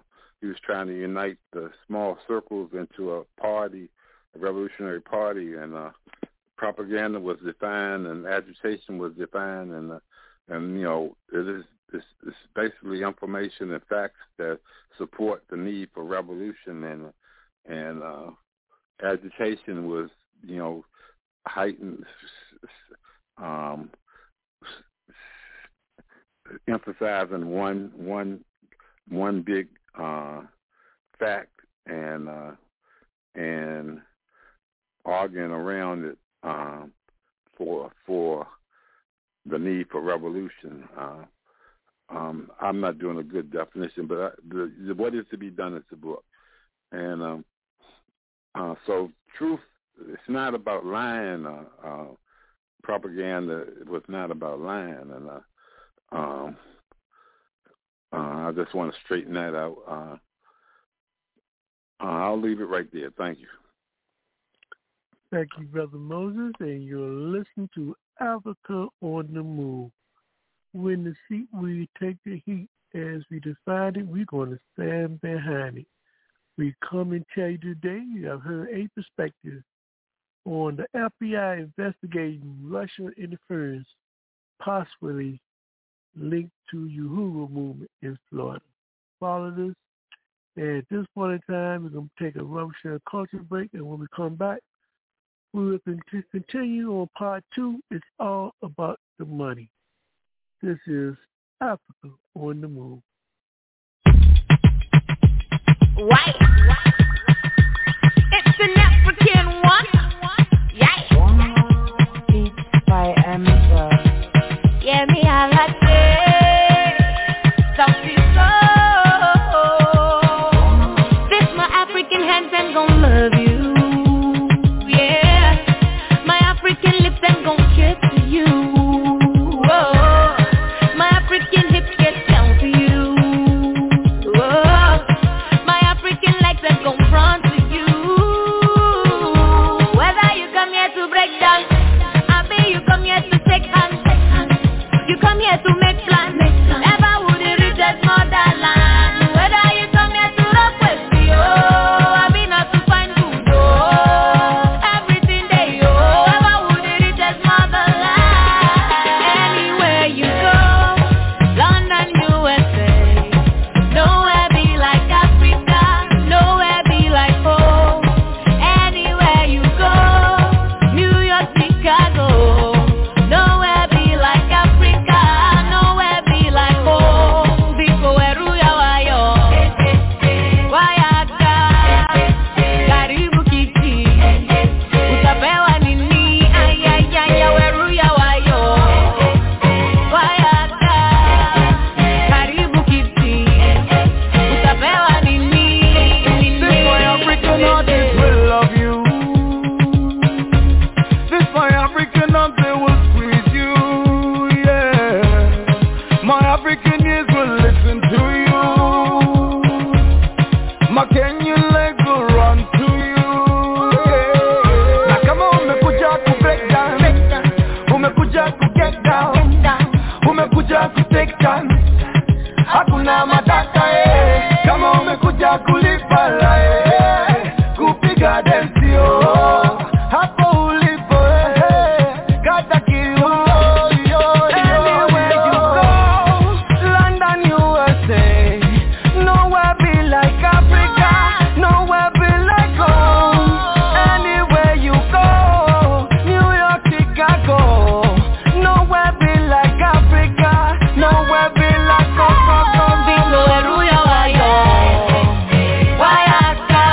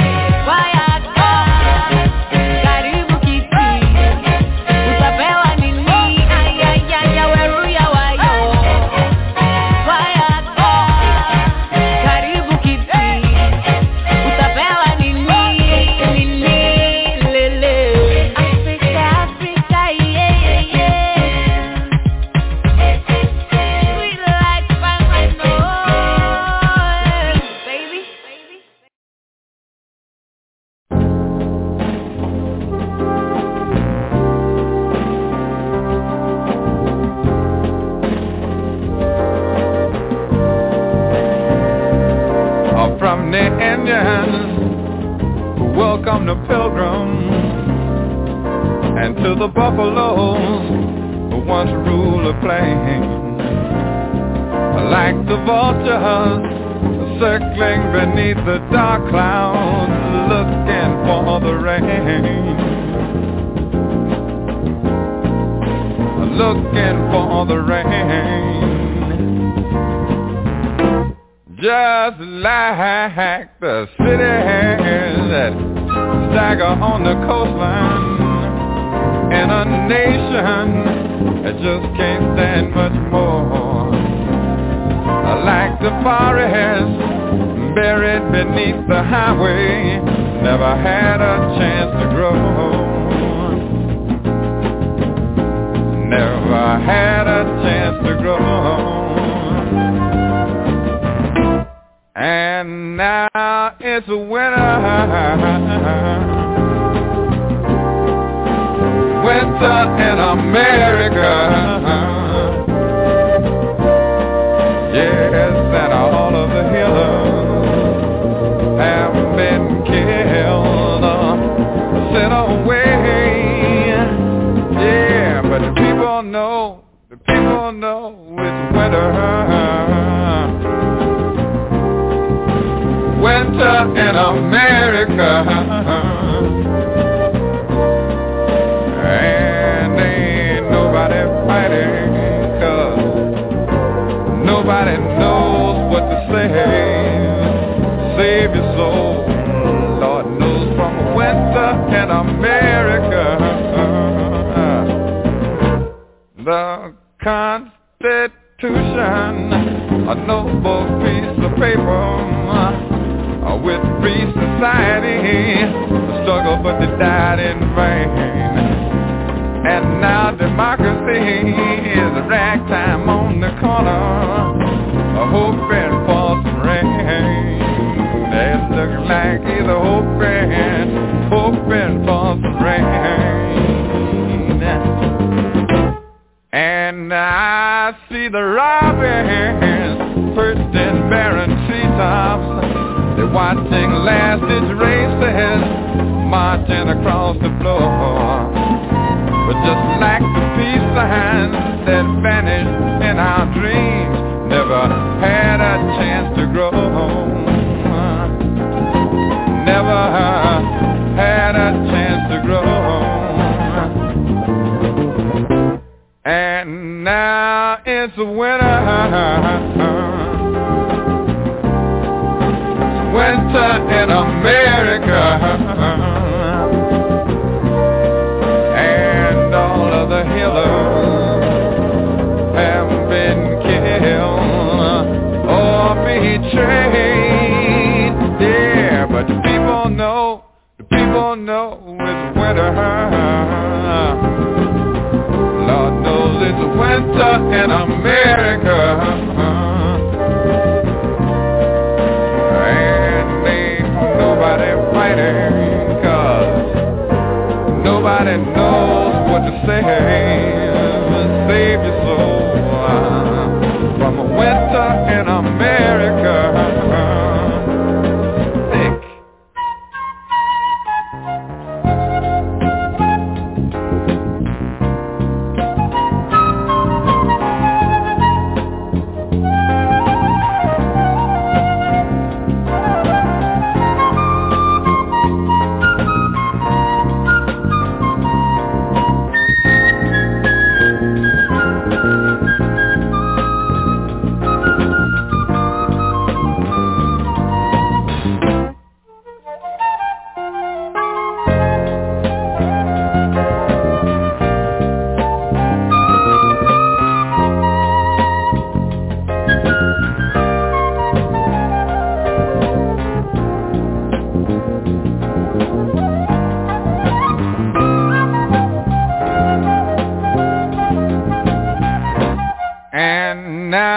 It's winter, winter in America, and all of the healers done been killed, sent away. Yeah, the all know it's winter. Winter in America. And ain't nobody fighting 'cause nobody knows what to say. And ain't nobody fighting 'cause nobody knows, nobody knows. And ain't nobody fighting 'cause nobody knows what to say. That's right. It's winter in America. It's very cold here.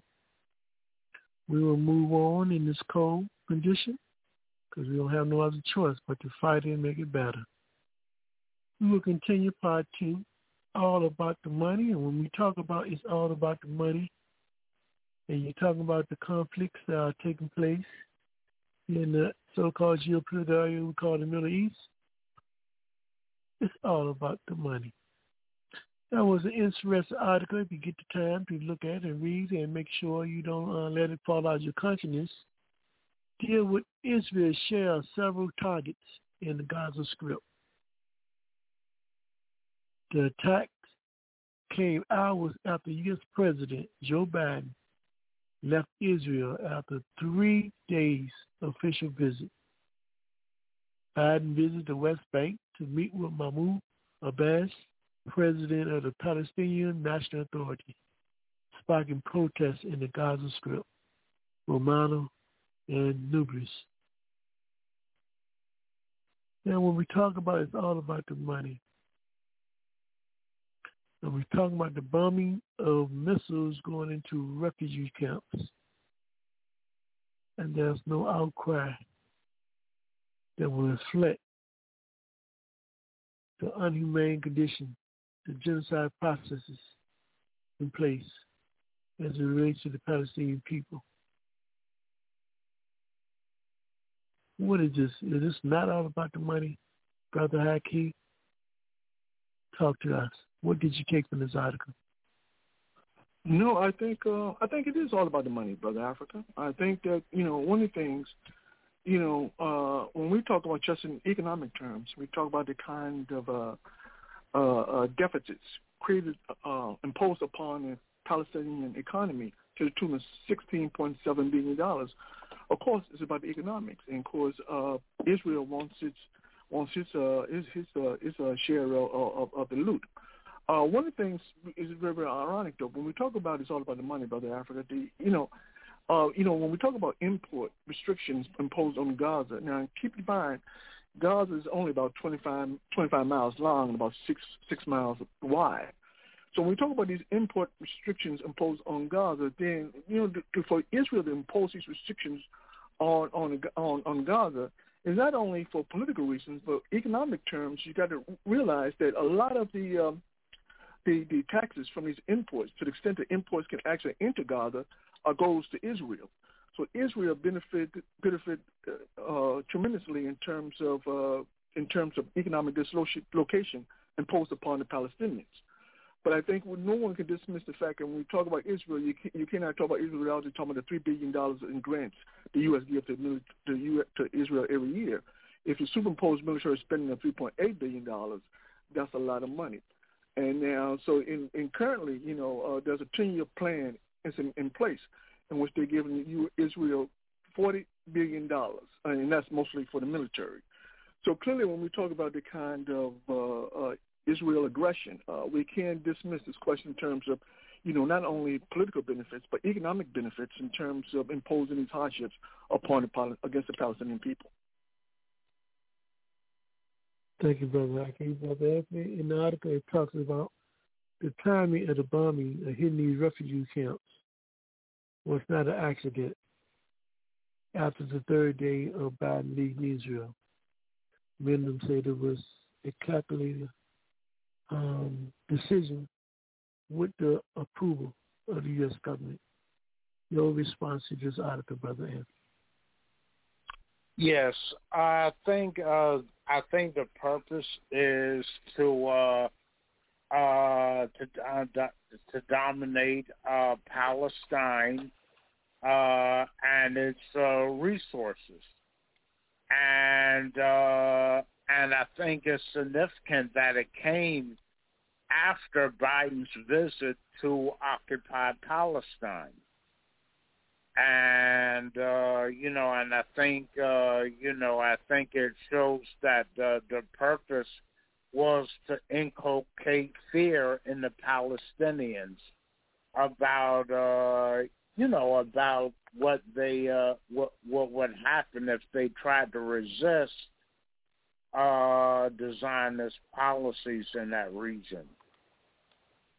And it's similar to the way they, way imperialists try to intimidate oppressed people throughout the world by bombing and committing acts of terrorism against the masses of the people.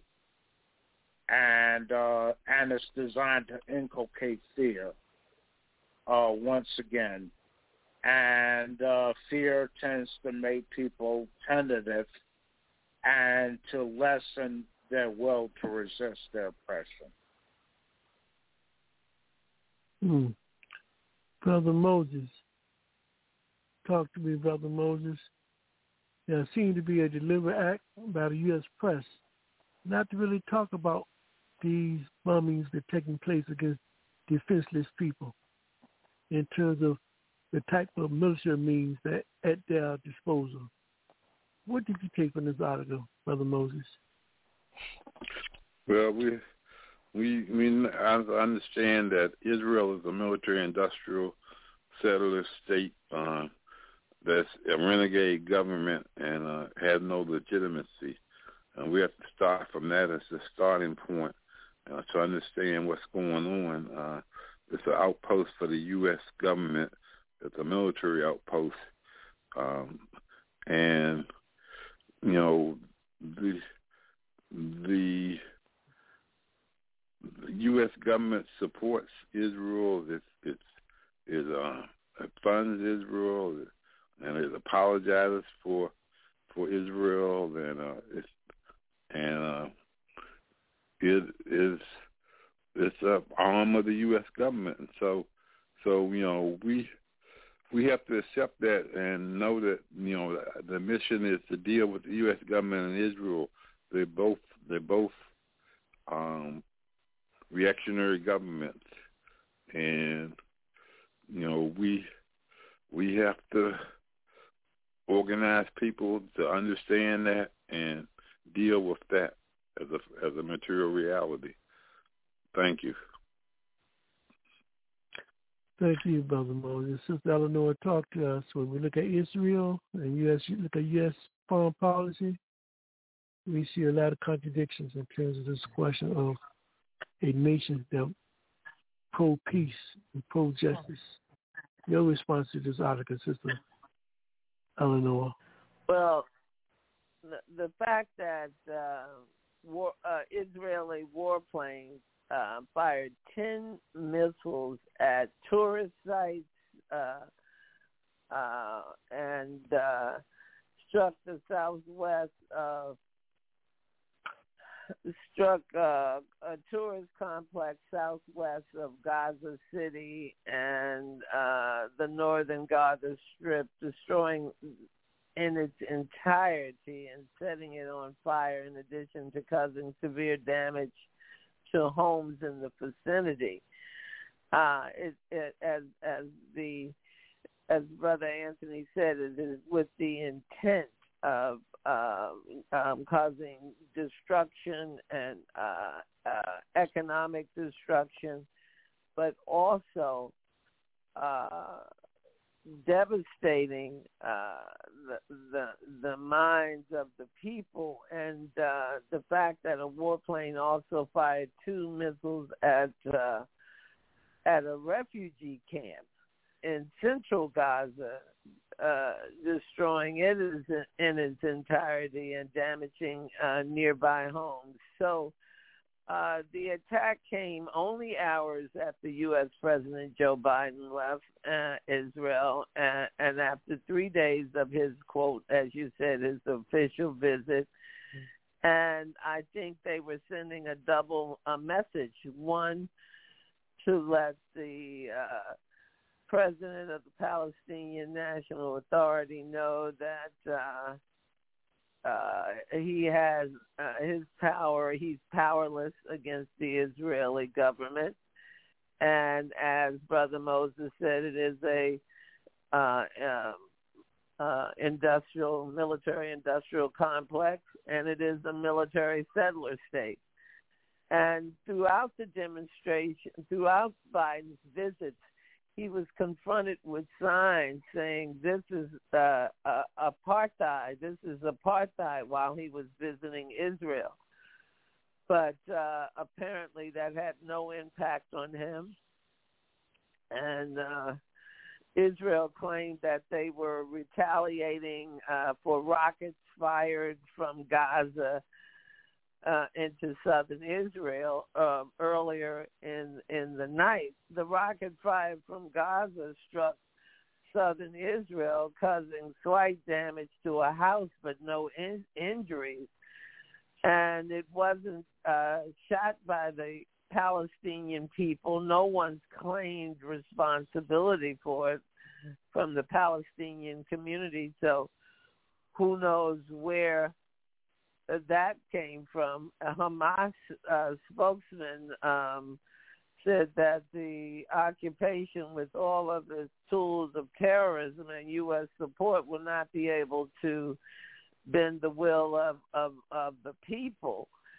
And they're brave and they continue to resist. But we see with the apartheid and the impact and the genocide and just building the wall and separating Palestinian families from Jerusalem from those in Gaza, not allowing married couples of a child-producing age to even meet, to continue their family, to multiply and have children. We see the median age in Palestine is now about 18. So they're trying to destroy the culture by taking away its history of itself while controlling the reproductive rights of the Palestinian people and continuing to attack the people. And President Biden is visiting the Zionists, and then he's moving on to visit Saudi Arabia. You have to question what's going on. The war against Yemen rages on. We hear very little or nothing about it, and we get no factual news on the history of Palestine, the history of Israel, the history of the Zionist state. And we really have to educate people so they can make decisions about informed decisions on what they will accept from the U.S. Congress. And one thing that was said last week by Brother Haki, Joe Biden doesn't control the economy, and he's the executive. He doesn't make laws, and the Supreme Court, in theory, enforces laws. Well, we've seen where they are, and the Congress is an example of uninformed, uneducated people. There are many people that now are seated in the Congress who are miseducated as well as uneducated. So we see this is just violence, continued violence against a part of the occupation and a part of apartheid. The occupation uses tools of terrorism, and the U.S. support will not be able to, of this terrorism, we hope, we're sure will not been the Palestinian people, but clearly we are strongly supporting terrorism in occupied Palestine through the military settler state, Israel. And that's about it. Thank you, Sister Eleanor. Yeah. Brother Hakeem, one of the things this particular problem has in common is that U.S. has the capacity to just print money out of clear air. And Israel has the capacity to just use military equipment such as bombing. Because they know they can always be replaced and get it from the U.S. Your response. Brother Africa, you're absolutely correct. I mean, the whole problem is that when you have a country essentially which is subsidized by the world in terms of use of the U.S. dollar, and clearly U.S. can create money at will. So when they print up money arbitrarily, it doesn't have to be concerned about inflation. It doesn't have to be concerned about in terms of deficits. It's not concerned about any of that stuff because it can print money at will. And this is recognized by Western countries throughout the world, who in turn central banks turn and invest in that dollar to ensure that it maintains some credibility in terms of world affairs. So clearly, Brother Africa, the mere fact that they can print up endless amounts of dollars, of course, Israel becomes a benefactor.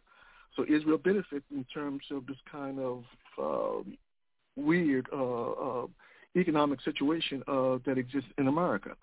And one of the things, so when we talk about the $3.8 billion specifically for military spending, you're right. Even if Israel uses up the military hardware, it doesn't matter because it can simply appeal to the U.S. for additional military weaponry, and it'll get it, and it's no problem at all. I'm reminded of the fact, and just to digress a bit, but back in Afghanistan, they left over something like $8 to $10 billion worth of military equipment over there. Now, what nation do you know can ill afford to actually leave military equipment in another country and just leave it there? Just leave it there, no problem, leave it there. For U.S. is not a problem because they can print up money as they see fit. And the whole thing is that, when we talk about the Federal Reserve in terms of the printing up of dollars, one of the things we've got to be very clear on, even the Federal Reserve understands in printing up that money, there is the downside. When you print up that money, when you create the circulation of dollars, throughout the global as well as the national economy, then you do so at the expense of the dollar. You diminish the value of the dollar. And so therefore they understand that, this whole process in terms of, elevating interest rate is a very tricky thing to do. They understand ultimately they cannot afford to continue to raise interest rates in terms of its impact on the dollar. One of the reasons why when they raise interest rates, you talk about 0.700% of a point in terms of raising interest rate, because they understand clearly, for every time they raise the interest rate 1 point, they understand the $30 billion of economic activity they lose. So they understand. So they try to minimize it by making it less than 1 point increase in terms of interest rates to minimize the amount of jobs that actually lost as a result of those interest rate increases. But they understand fundamentally they're the problem. But I say all that to say that one of the things is that, in terms of most economies, you have to be concerned in terms of allocation of dollars or allocation of currency, of your money. U.S. doesn't have that problem. So it can arbitrarily just print. And as long as it can print, the Zionist regime of Israel will always have a bank of sort. It would always have someone they can turn to and say, listen, we need X number of dollars, we need X number of equipment in terms of carrying out, our objectives, which, by the way, Israel's objectives is America's objectives. This is why no president dare critiques or dare crosses Israel. When Israel says something, it's law. And so clearly, clearly this money printing is instrumental in the kind of violence, the kind of injustice inflicted against the Palestinian by the Israeli regime simply because they understand, the U.S. has, bottomless pockets. Thank you, Brother Hakeem. And Brother Anthony, we know that might doesn't make it right. But we also know, technologically speaking, it doesn't guarantee a victory over a people. We are encouraged from this article to see how the Palestinian people are continuing to still resist and fight against the Zionist state of Israel. But we know as long as the people have the will, they will find a way to get their freedom. They'll respond to the resiliency of the Palestinian people.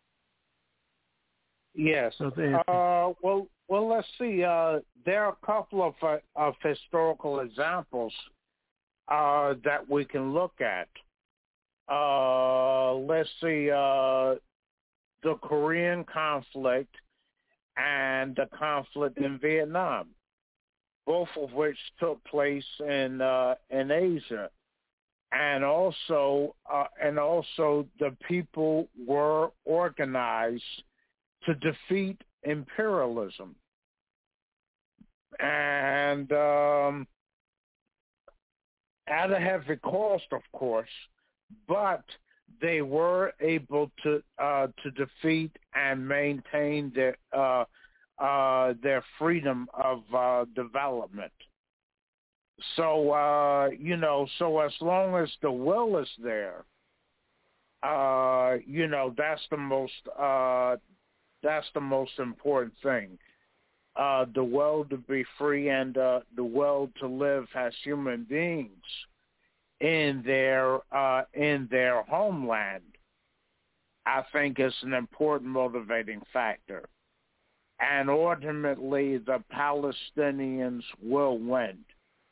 But it takes, but it's going to take a lot of work, a lot of effort, and they are putting in that work in. And that is why more and more people are aware of the Palestinian struggle than they have been at any point, in the history of Zionist occupation. But it's going to take perseverance, and it's going to take people working together in order to defeat all manifestations of capitalist exploitation worldwide. And I think that's the key.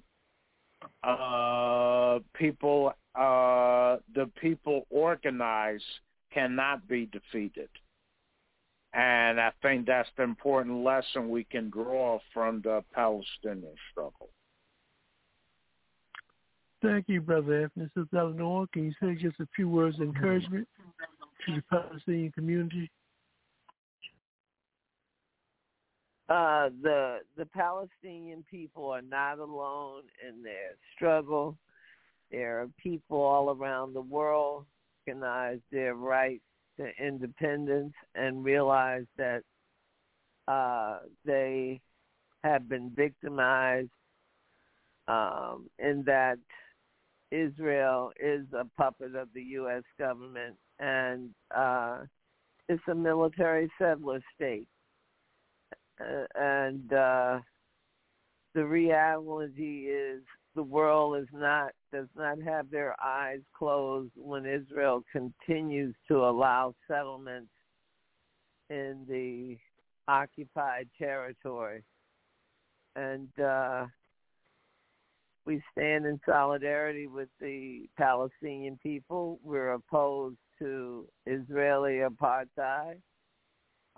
We know that the United States is taught the world modern-day apartheid with the oppression of African people here, of African-American people, of Chicano people, of all people of color in this United States. And we have continued to struggle against our oppressor, and we've had some reforms that have allowed our children to advance, and we believe that they will be free. And we realize that the Palestinian people are in Palestine, in their land, and they will be victorious. They are not alone in their struggle. Thank you, Sister Eleanor and Brother Moses. Again, what does it say, or how does it reflect the attitude and behavior of the U.S. foreign policy to continue to support the Zionist state of Israel while still trying to sell to the rest of the world is a country that's based upon freedom, justice, equality, and a democracy? What does that relationship really represent, Brother Moses, to your perspective, from your perspective? Yeah, well, we know that the U.S. is hypocritical. That it talks with a forked tongue, and it's imperialism in deeds. Democracy in words, imperialism in deeds, and so the Palestinian people, as has been stated, are not alone, and they must keep their faith in the justness of their cause and the righteousness of their cause, and maintain resistance. This is the path forward, and the world's people support the Palestinian people. The U.S. continues to prop up Israel and supply them with arms and ammunition, and apologizes for whatever atrocities they commit, and that's just the way the world is. Until we deal with the U.S., we can't really deal with Israel. It's the U.S. is the real problem. The tail doesn't wag the dog. Thank you. Thank you, Brother Moses. Let's make our transition to our next article. As we talk about the concept, it's all about the money. This article is titled, Germany Lacks Reserves for Incoming Winter Without Russia Gas. Like a subnote to this particular article, it says that the quantities of gas in storage in Germany today are insufficient to get through the coming winter without supplies of the Russian fuel. One Federal Network Agency Chairman Klaus Moeller. Now, Brother Haki, when we look at this reality, if it's true that they're already predicting the gas that Europe will need, particularly in this case Germany, will need to survive this upcoming winter, they can't get it at this point in time without the help of Russia. What do you think would be the outcome from how Germany would deal with this shortage issue? Who will ultimately end up paying the price? Because it's a case to me where we need to realize we are all connected. If they can't get the gas from Russia, where do you think the other significant amount of gas that they would need to supply the winter will come from? And how would they do it, Brother Haki? Just speculate. Yeah, well, it's very interesting, Brother. It's very interesting, Brother Africa. They say that the gas storage tanks are only 65% full. And in fact, the article goes on to say that Germany officials will be relying on oil from Norway, Belgium, and Netherlands. But of course, there's a problem in terms of that statement, and particularly because when you think about Belgium in terms of is oil exports. Belgium itself is dependent on oil exports from Russia and OPEC countries. Now, if that's the situation, then seriously, if Germany thinks that Belgium is going to supply them with the oil that they need, then that's simply not going to happen. So, which means that their dependence on Russia isn't going anywhere. And I suspect that a lot of German leaders understand that reality, but in terms of appealing to the U.S., in terms of making U.S. think that Germany is on their side, they're essentially espousing some rhetoric about the fact that, that they have these other sources for oil exports or imports in this case. Now, also in terms of receiving oil from Norway, now the problem in terms of Germany receiving oil from Norway, recently, as related a year and a half ago, Norway started reducing the oil exports by 250,000 barrels per day. This was back in June of 2020. Afterwards, they started reducing their oil exports by 135,000 barrels a day. Now, the whole thing is that, you know, in 2021, early 2022, now the new oil fields that currently exist in the North Sea didn't pan out the way they thought it would. Germany actually anticipated that, in fact, they would be able, you know, to become independent of the need for oil from Russia. Well, that didn't happen. Well, according to Reuters, a newspaper, those oil fields in the North Sea exported only 100 barrels of oil in 2021 to the present. And here's the irony, brother. Of those 100 barrels of oil that they exported those barrels to the European market at the exclusion of Asian markets. In other words, they simply didn't have enough oil to really satisfy the needs of European market, even when they cut off oil markets or oil trade due to Asian markets. And with respect to the Netherlands, you know, we're talking about they produce actually 0,000 barrels per day. So in other words, for Netherlands to produce oil, the cost of oil exploration and the selling price are prohibitive. So it costs more to produce than you would sell in terms of oil production in Netherlands. So obviously Netherlands cannot be a source of oil exports for Germany. So clearly Germany is in a very, very difficult situation in terms of being able to import oil. But I do praise Germany for the fact that when we talk about in terms of people not having access to heat as a result of these oil shortages, that Germany made a conscious effort to make sure that so-called heating rooms exist for the most indigent in German society, which means that nobody would freeze to death during the wintertime in Germany. So for that, you simply have to take your head off to Germany in terms of that. But clearly, Brother Africa, Germany finds itself in between a rock and a hard place because it needs the oil from Russia. Also, one other thing, and I'll conclude with this, Brother Africa. Now, Germany was very much concerned about, higher prices was attributable to the reduction in gas and oil supplies, from Russia. Now, the problem is that these oil supplies coming from Russia will be increased for a couple of reasons. One of the reasons is that investors will drive up the prices of oil to secure bigger profits. That is a given in a so-called market-based economy.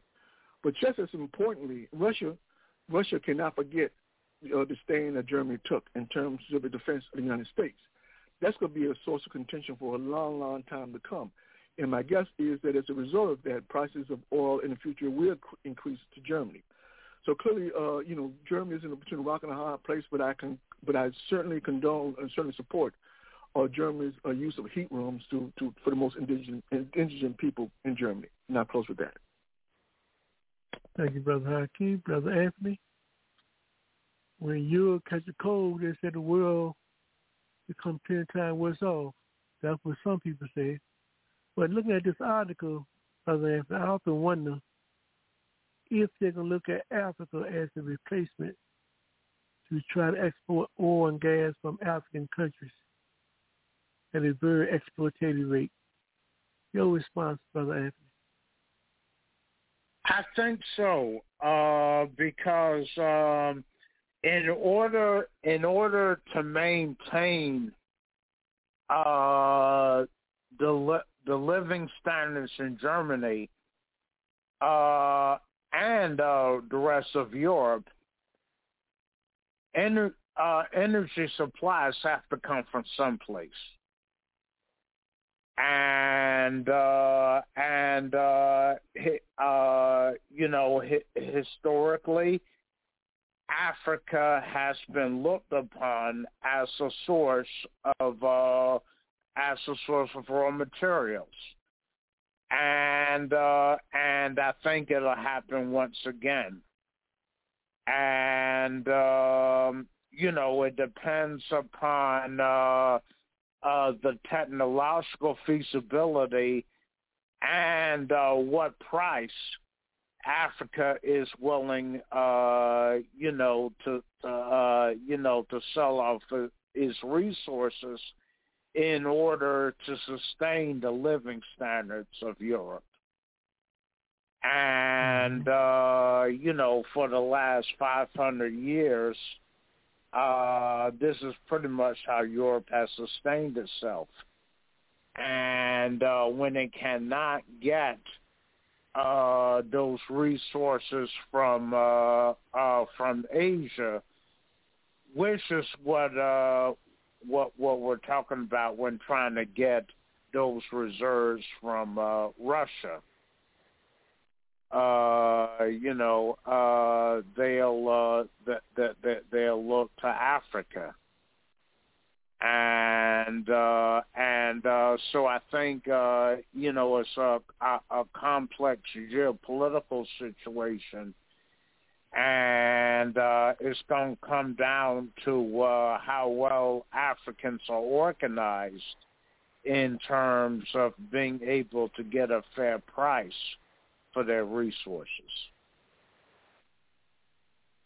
Thank you, Brother Anthony. And Sister Eleanor, when you read this article, share some of your thoughts and what you took from this article.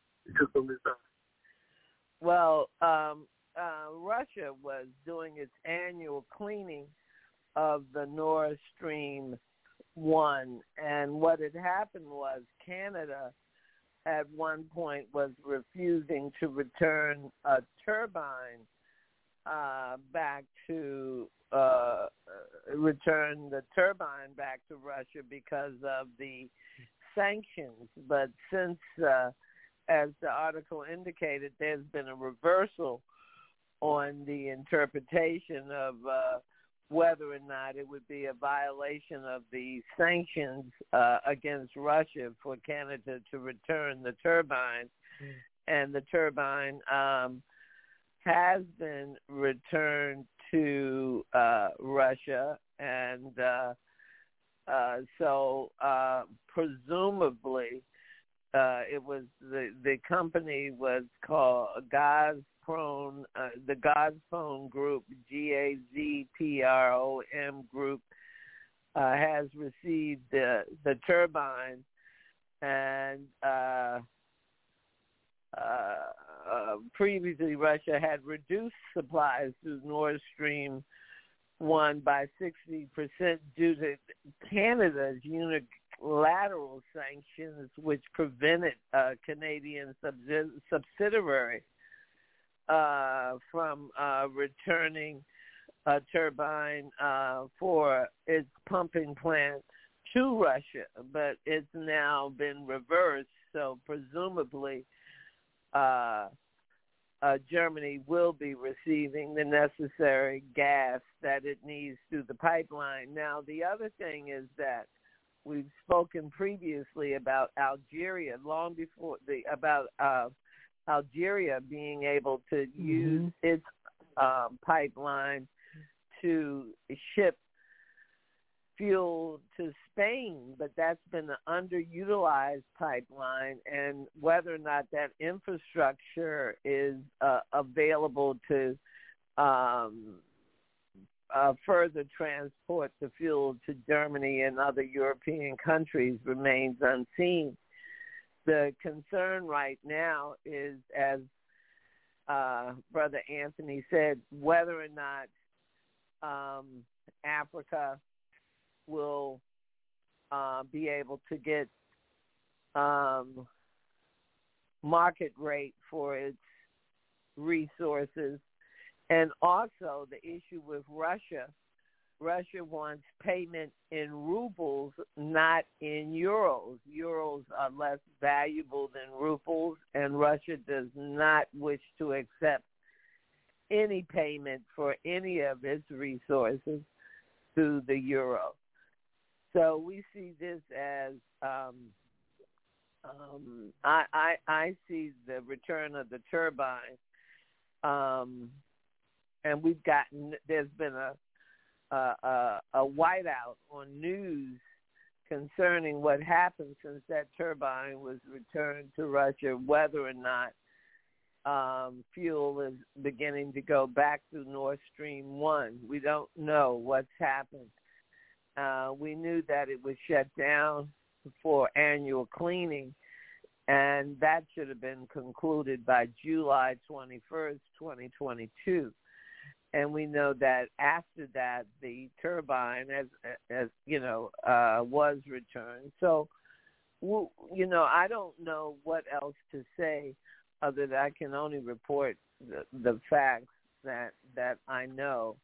And it appears that the EU is trying to work with the West, is working together to try to isolate Russia from its navy in the Black Sea, to isolate the people of the Donbass region. You've seen Zelensky declare that they were a terrorist region, and you've seen also this week where Zelensky and his wife are now in Vogue, and Zelensky's wife is on the cover of Vogue, and they're modeling in Vogue. So how dangerous is the situation in the Ukraine that they have an opportunity to take all these hours to pose with the world's best known as well as commercial photographer? I mean, there's a lot of unanswered questions here concerning this war by proxy. Thank you, Sister Eleanor and Brother Moses. Share your wisdom with our listening audience on this article. What did you take from it?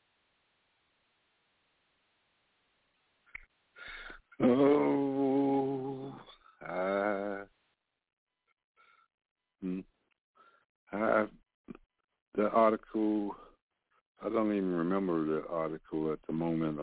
It's one about Germany lack reserves for incoming winter. But Germany will be forced not to have enough oil and gas because of the situation going on in Europe around Ukraine, and Russia don't supply the gas to them. They got some problems. Right. How you think they may deal with that? They've been dependent on Russia up until now, and they're going to continue to depend on Russia. Evidently, you know, this so-called united front against this Russia or something. It's not as united as it's going to need, as they would like to have it to be, because there's a lot of countries that need that gas and oil, and they are going to compromise themselves in terms of the Russian aspirations, and I think Russia will get that southern region of Ukraine, and this thing will pan out, hopefully. Thank you. Thank you, Brother Moses. And what we're going to do right now, real quickly, Brother Haki, any final thoughts you'd like to say or share with the rest of the listening audience on this subject? Oh well, I have a final thought, but it's unrelated to the topic, and I think I have to say this because it's important. You know, one of the things is that when we talk about genetic diversity, we got to be very clear on that point. When Castro talked about, you know, African blood runs through our veins, he wasn't just talking to the Cuban people. He was talking about humanity in general.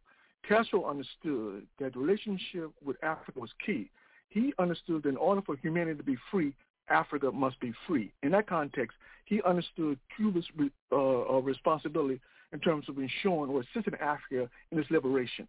It couldn't send its people to Africa unless the people understood that they were fighting for their blood. That is the rationale in terms of why he did it.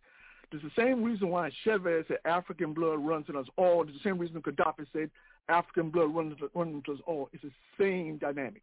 So let's be clear on that point. Secondly, when we talk about genotype, we're talking about genetics. And when we talk about genetics, there's only one continent in the world with the most genetic diversity in the world. There are 7 genetic markers that exist only one place in the world, Africa. That is the only place in the world that it exists. No other place. As human beings disseminated after they left Africa, different parts of the world, the conditions, based upon the conditions they found themselves under, determine their phenotype or what they look like physically. it's important to note that when we look in terms of, for lack of a better argument, let's talk about the term white people, all right? White people, right? All right. Western Europeans look darker than Eastern Europeans, all right? Now, you think about that and you ask the question, so where does the skin color come from? It has to come from somewhere. It comes from the African genotype. Even for white people who are extremely white, and the only way you can tell a genetic inheritance is that in terms of the color of their hair. But more importantly, when you talk about two white people getting together and having an African baby, the question becomes, how is that possible? Why can't two Africans have a white baby other than albino? It's genetics. So let's be very, very clear on that point. So a lot of things the sister raised, I thought I was already dealt with, through the years, but apparently not. Also, the question in terms of ethnicity. As I stated earlier, when you talk about the fact that some white people are darker than other white people, the question of ethnicity is a very, very important one. In the context of Africans born in America, say Africans born in the Caribbean, when you talk in terms of ethnicity, Caribbean, those brothers and sisters in the Caribbean and those brothers and sisters in America have different culture. Those brothers and sisters in Central and South America have different cultures. They have a different ethnicity in other words, their local custom and beliefs or traditions differ based upon where they are in the world. It doesn't mean it has anything to do with genotype, which is genetics. See, phenotype and genotype are two different things. So let's get this point clear. I had to say this because one of the things that, I don't say things simply to say things for effect. If I can't back up what I say statistically or historically, I don't say it. So let's be clear. When I talk about Castro, I understand clearly what Castro was talking about. When Chavez and Gaddafi say the same thing, I'm very clear on what they're saying. So this notion that somehow that I'm confusing ethnicity and genotype, I'm not confusing the two. They're two very different things. So I just want to get that point out of the way, Brother Africa, and I'll close with that. Now, on that note, we're going to take a revolutionary break, and we'll continue to struggle, because where there's struggle, there's progress. And this is Africa on the Move. Hey, what's up now? Brother, what's up? This is a two-bit party, man. Yeah, I can dig it. Stop right on. Hey, man, what's your name?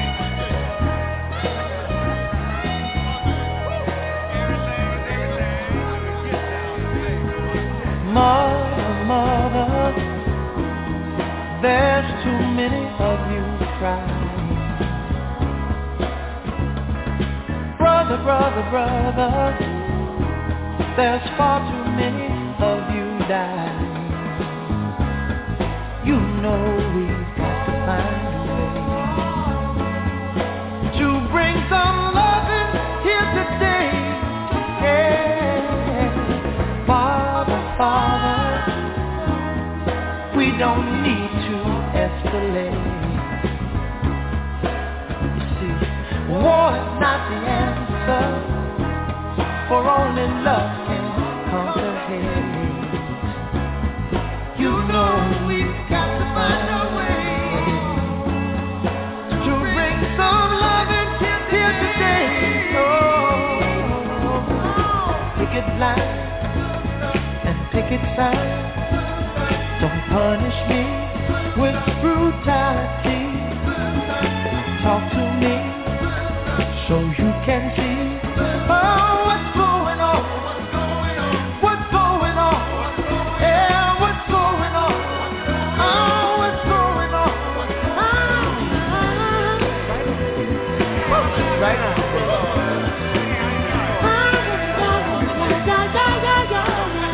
Hey man, what's your name? Right on. Right on. Right.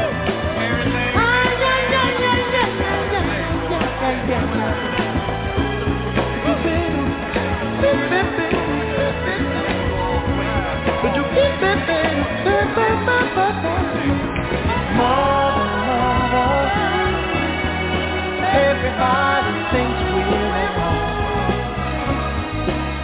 Oh, but who would they judge us?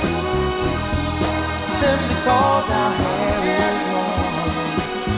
Oh, you know we've got to find a way. Bring some understanding here today. Oh, pick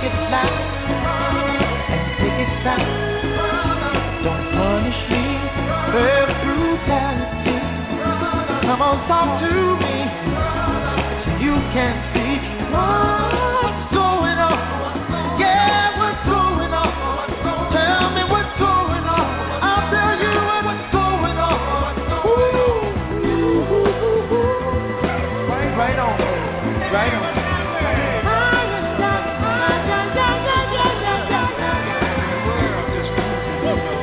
Right on.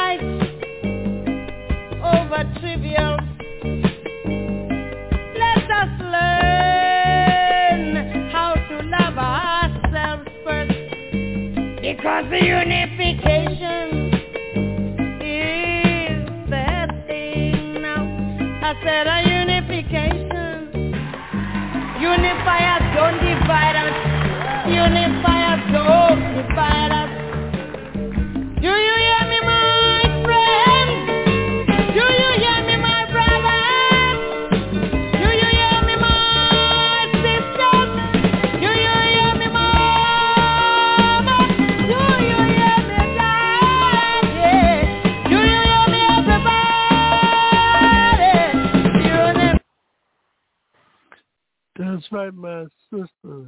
Let's unify. Don't divide. Let's unify. I said, don't divide. Let's unify. Welcome back from Brother Africa on Africa in the Move. We can close out our program today on this last article as it relates to part 2. It's all about the money. Political panelists, analysts, we're going to ask you to just make a statement on this particular article, the relevancy of how this relates to this question. Is all about the money, which I thought real interesting. I think the listening audience, if you get a chance, you must ask yourself, what is going on? It's an article titled DHS Spend Millions on Cell Phone Data to Track Americans and Foreigners Inside. That's right. The Department of Human Services is spending millions of dollars on cell phone data to track what you're doing on the inside of this country. Brother Hakeem, not Hakeem, we're going to start off with Brother Anthony. It says the Department of Homeland Security, DHS, has paid millions of dollars since 2017 to purchase without warrants cell phone location data from two companies to track the movement of both Americans and foreigners inside the U.S., at the U.S. border and abroad, according to a new report released by American Civil Liberties Union on Monday. And they purchasing this stuff without warrants. What's going on, Brother Anthony? Talk to me. What's going on? I think the U.S. government is trying to monitor the information that people share as well as their movements. There is a lot, especially with smartphones, there is a lot that can be done with those because they're like mini computers in a sense. And so I think with the advances in technology, the government is trying to monitor people's movements as well as actions. And this is dangerous in a sense. In the fact, but the flips, the disadvantages for the government agency is that they have so much data that it might not be possible for them to keep track of it all. And but it is, but it's another scare tactic to keep people immobilized, in a sense, and to keep people from fighting against, their oppression. And the key to working against this is to be organized. And organized people cannot be defeated. So. Thank you, Brother. So, Eleanor, is this a case of accusation of representation? Why is the Homeland Security, the Department of Homeland Security, is taking taxpayer money to spy and track them down inside? What's going on, Sister Eleanor? Talk to me.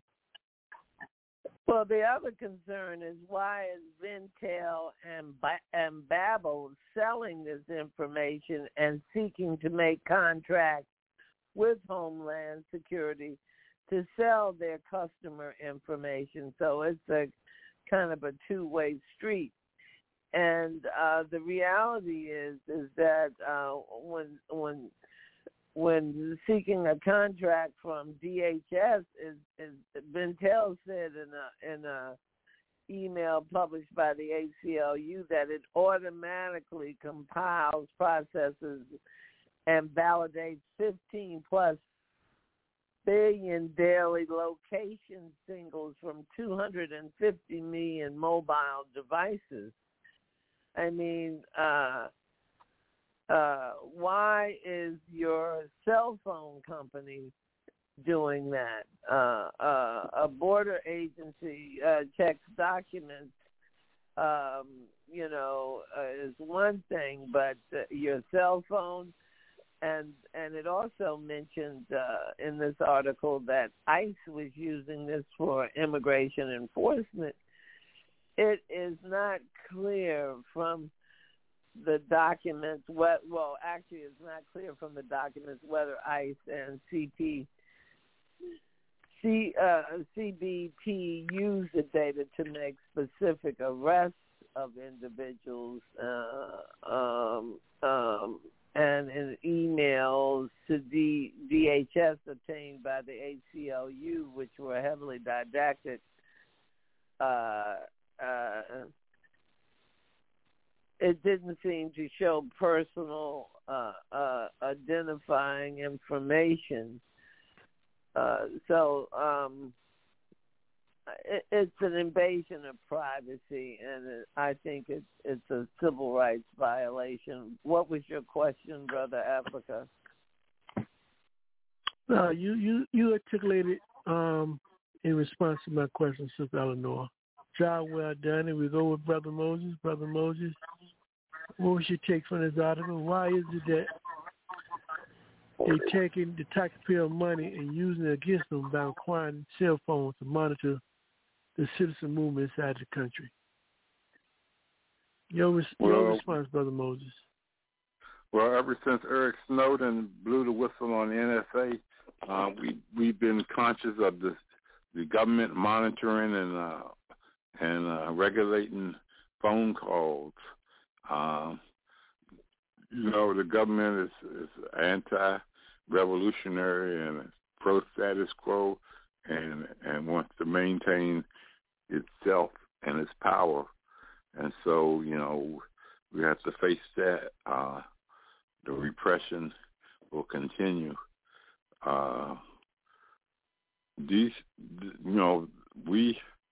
We live in a police state. I mean, that's just it. We have to get a new government and scrap all these organizations and create new organizations. And that's a lot easier said than done, but that's what needs to be done. Thank you.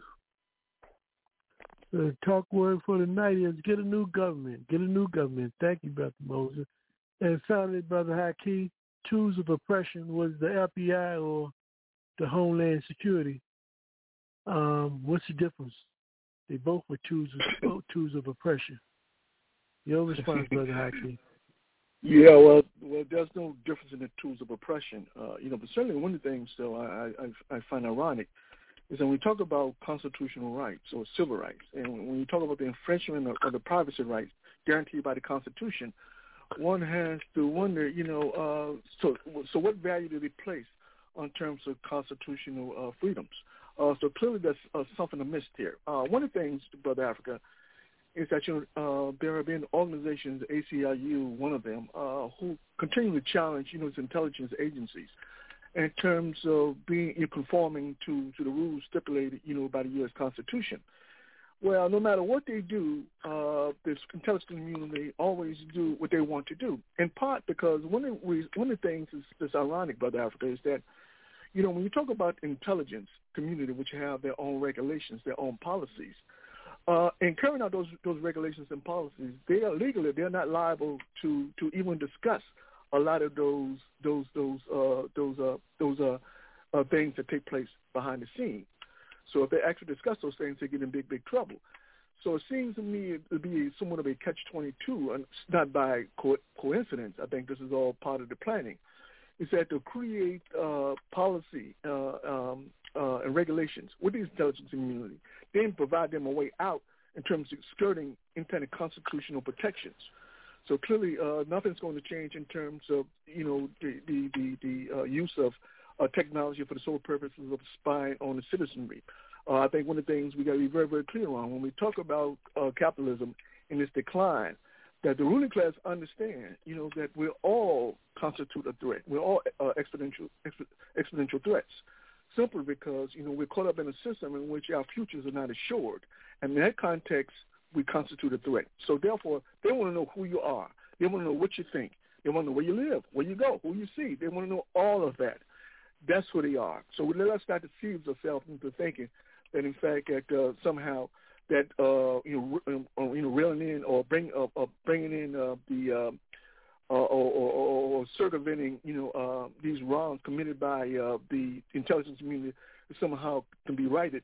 Let us not deceive ourselves in believing that, in fact, that there's anything that we can do in terms of reeling in the intelligence community. Because the bottom line is that it's all by design to ensure the intelligence community do what they got to do to protect the ruling class, and it's that simple. Is that simple? Is that simple to let the people know that when you look at all these actions by the capitalist system, by the U.S. government, they have declared war on you, on the people. What we're going to do right now is wartime. When we come back, we will have our final thoughts for today's program, part 2. It's all about the money. We are at war.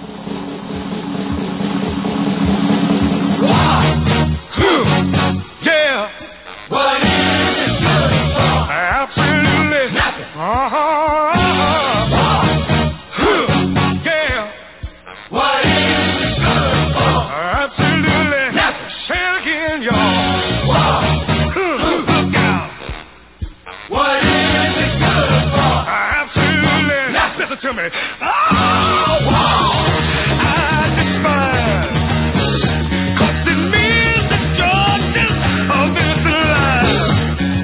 War means tears to thousands of mothers' lives when their sons go off to fight and lose their lives. I said war. Good God, y'all. What is it good for? Absolutely. Get said again. War. What is it good for? Absolutely nothing. Listen to me. War. It ain't nothing but a heartbreak. War. Friend only to the undertaker. Oh, war. This is enemy to all things. The thought of war blows my mind. War is causing red within the younger generation. Induction, then destruction. Who wants to die? Oh, war. Good God, y'all. What is it good for? Absolutely nothing. Said. War. Oh, yeah. What is it good for? Absolutely nothing. Listen to me. War. It ain't nothing but a heartbreaker. War. Ain't got one friend, that's the undertaker. Oh, war. And shattered many a young man's dreams. Made him disabled, bitter and mean. Life is but too short and precious to spend fighting war these days. War can't give life, it can only take it away. Oh, war. Good God, y'all. What is it good for? Absolutely nothing. Say it again. War. Oh, Lord. What is it good for? Absolutely nothing. Listen to me. War. It ain't nothing but a heartbreaker.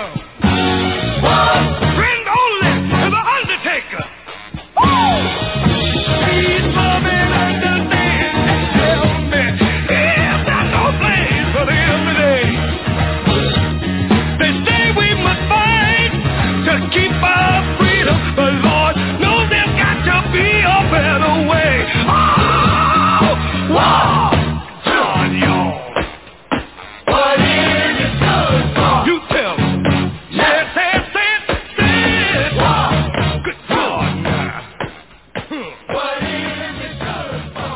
Stand up and shout it.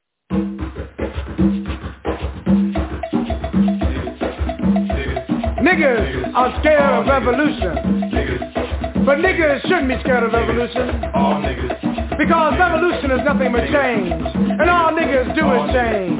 Niggas come in for work and change into pimping clothes. They hit the streets to make some quick change. Niggas change their hair from black to red to blonde. And hope like hell their looks will change. Niggas kill other niggas just because one didn't receive the correct change. Niggas change from men to women, from women to men. Niggas change. You hear niggas say, things are changing.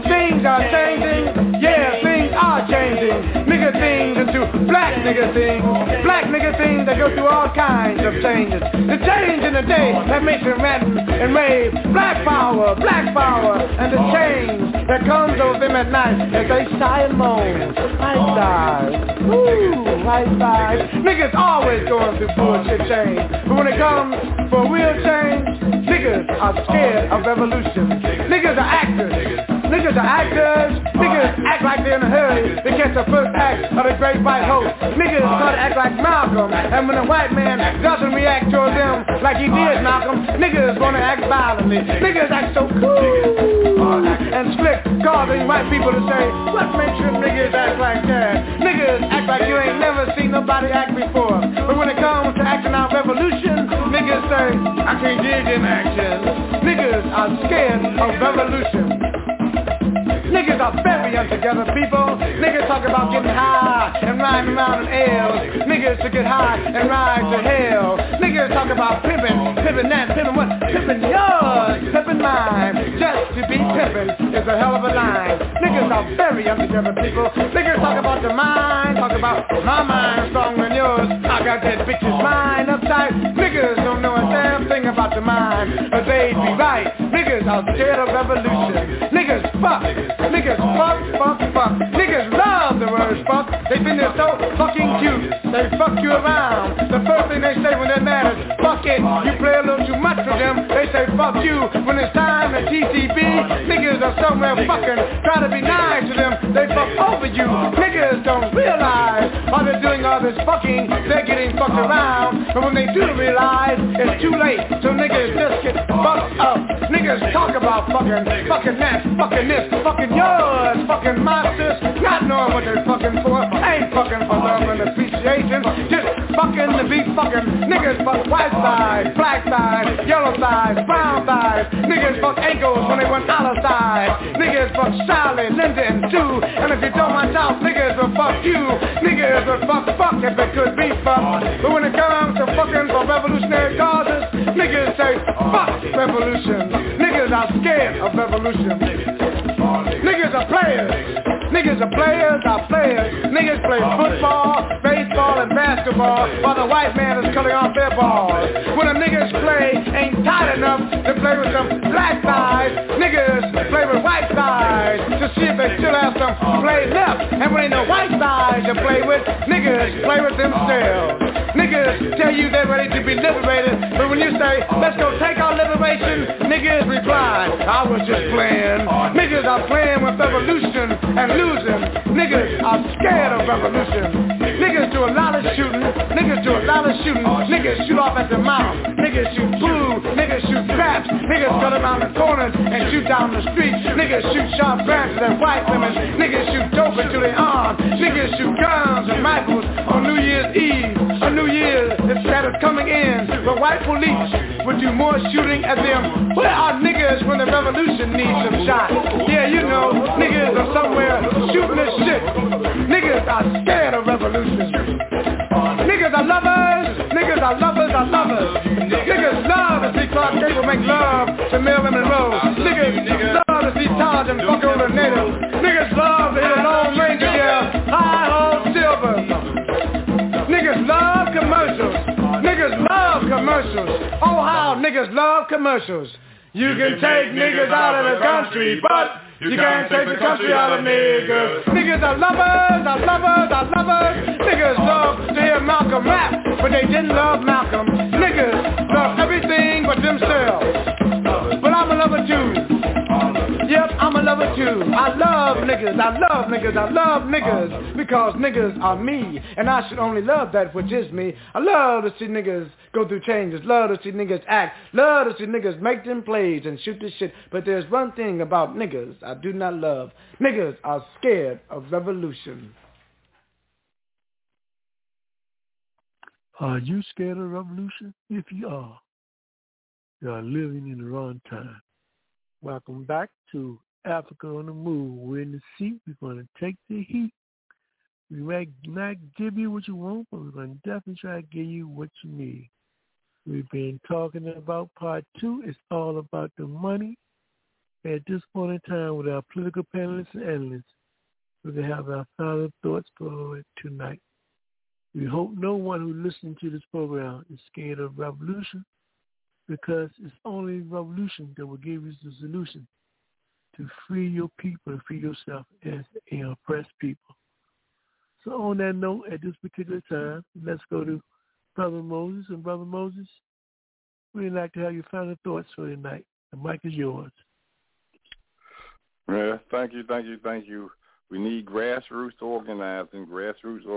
We need to get the rank and file workers organized. Certainly the unions have a great job to play. But meanwhile, we need a revolutionary perspective, a qualitative change, and that we have to see the need for that. Until we come to that conclusion, we're just kind of drifting from issue to issue.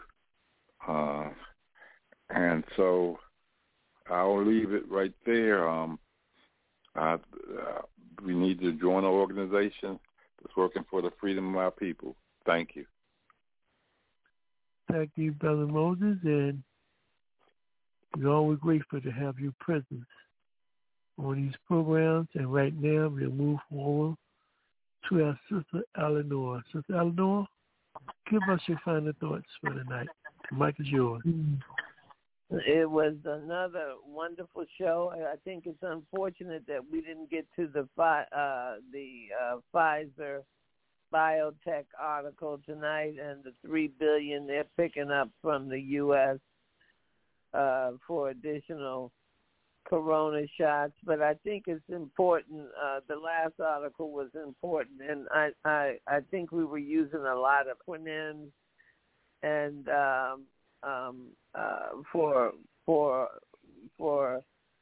everyone's information. For ICE is the Immigration and Customs Enforcement, and the BP is Custom Border Patrol, and of course we were discussing Homeland Security, which is DHS, and the bottom line is that we obviously need some type of reform to protect the privacy of people.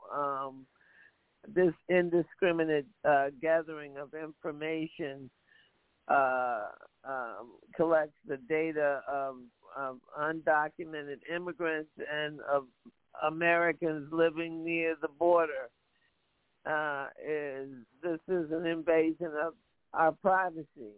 And obviously, if we didn't learn anything from the early 21st century, usurping the people's privacy does not make for a safer world.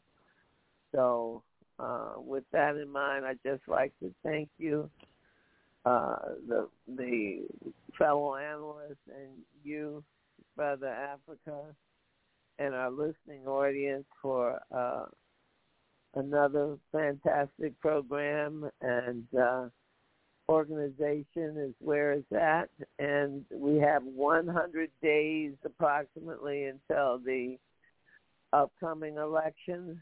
So I would urge people to register and vote and vote. These voter suppression laws are intended to further oppress the people.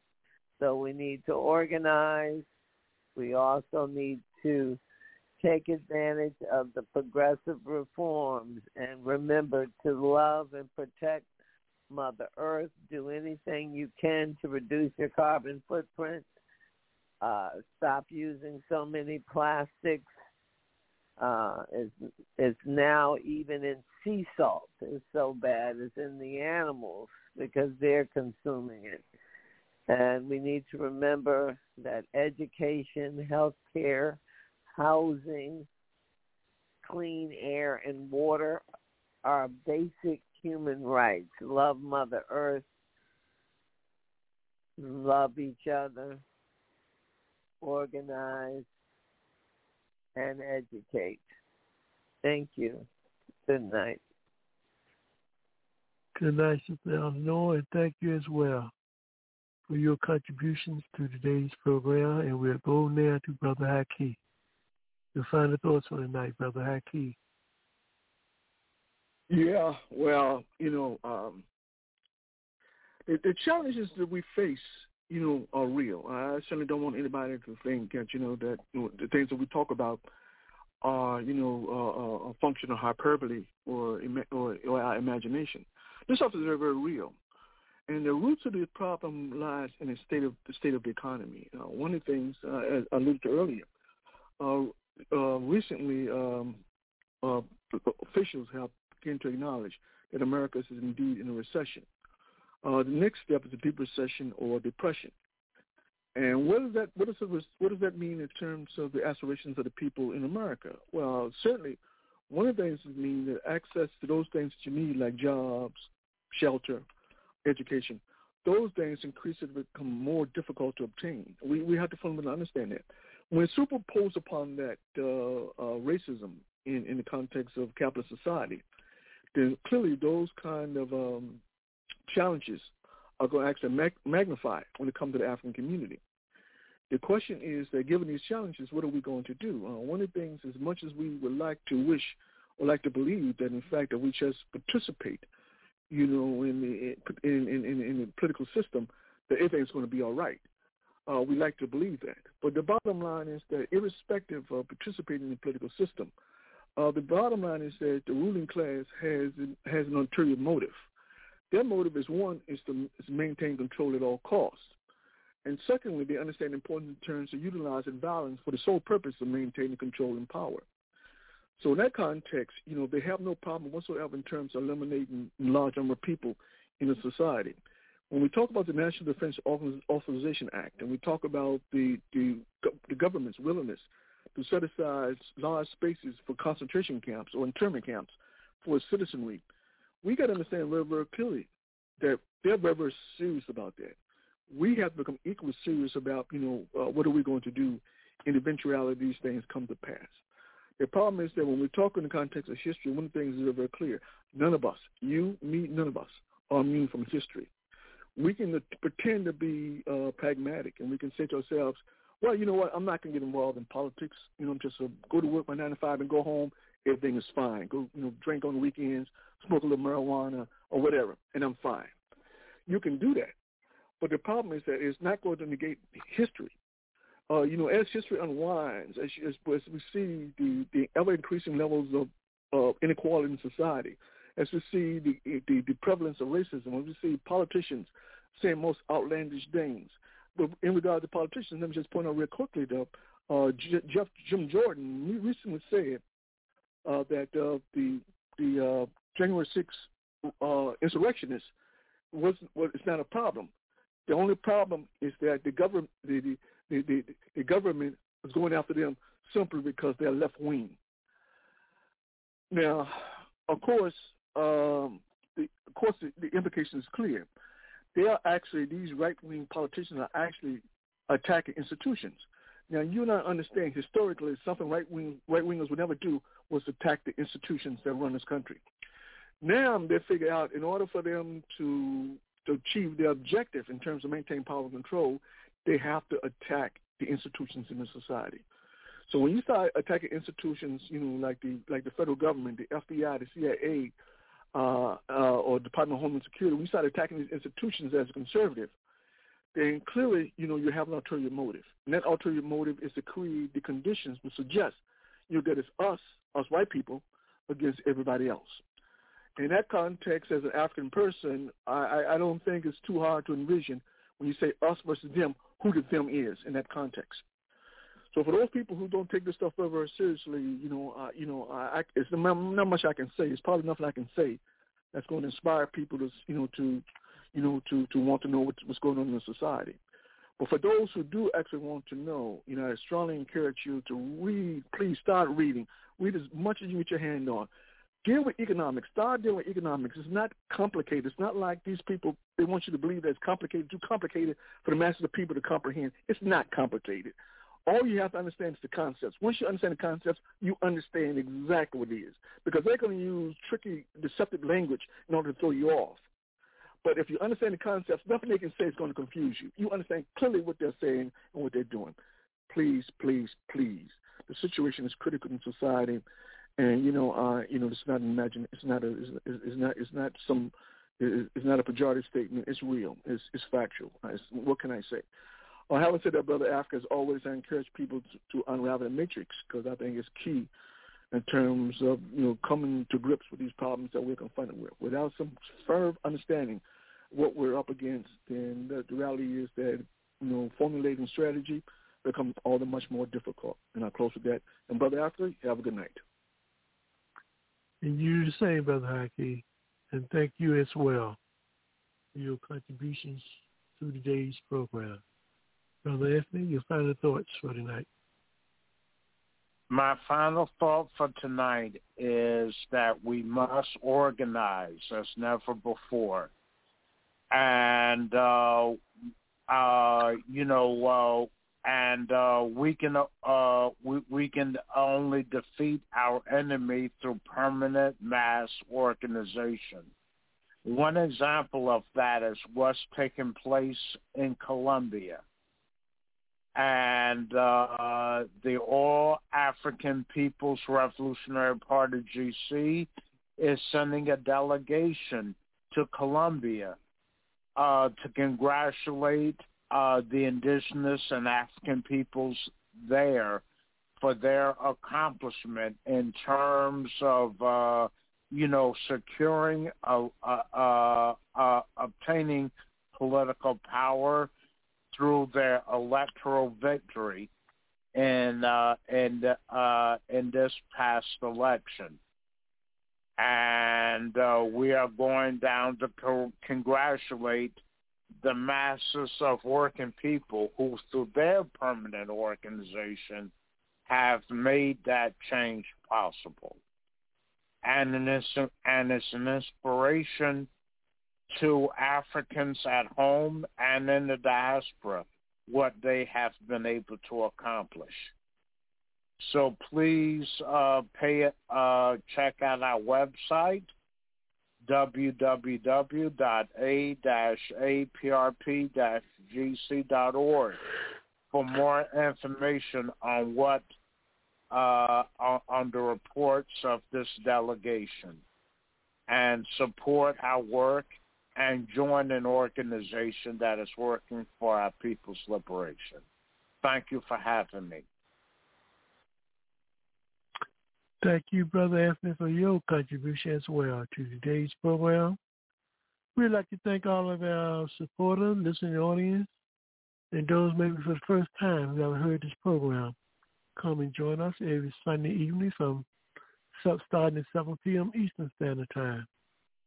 We try our best to speak truth to the powerless and the powerful, and to provide you a perspective that will maybe aid you in your thinking process of making the best decision for the liberation of people and a better humanity. Like always, we know that without information you cannot think, and without organization you cannot think clearly. So we definitely like to encourage the participation through your liberation by being in an organization. At the same time, we know that you need critical information, revolutionary information, information that will speak to the realities of your existence. So on that note, we ask you to come and join us, come and support us. If you'd like to become a member of our fan club, supporter, please email us at africaonthemove2@gmail.com. If you'd like to be a guest, if you think that you have a particular topic or choice you think is important to our people, we'd love to have you. Email us and we'll try to make it possible that your voice as well can be heard. Until next time, next week, we ask everybody to continue to strive to go forward. And this has been Africa on the Move from Brother Africa. We want to let you know we too love our homeland, Africa. We'll see you next week.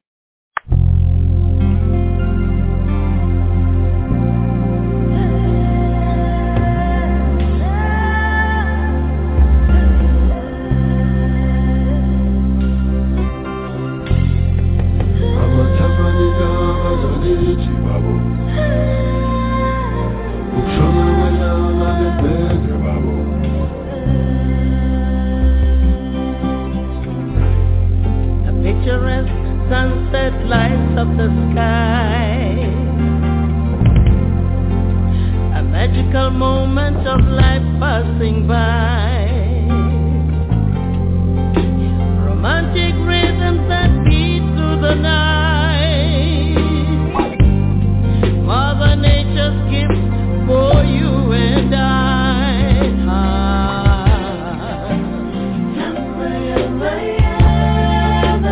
Africa is my home. Don't you know that home is where my heart lies? Across the ocean into the African sky, through the hills and valleys, over the mountains. Africa is where my heart lies.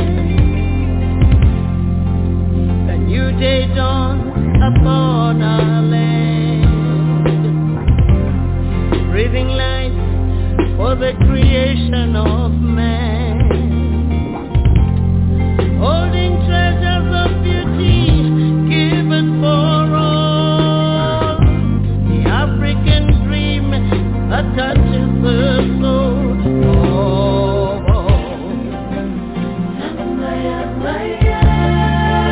A motherland now. Don't you know that home is where my heart lies? Across the ocean into the African skies, through the hills and valleys, over the mountains. Africa is where my heart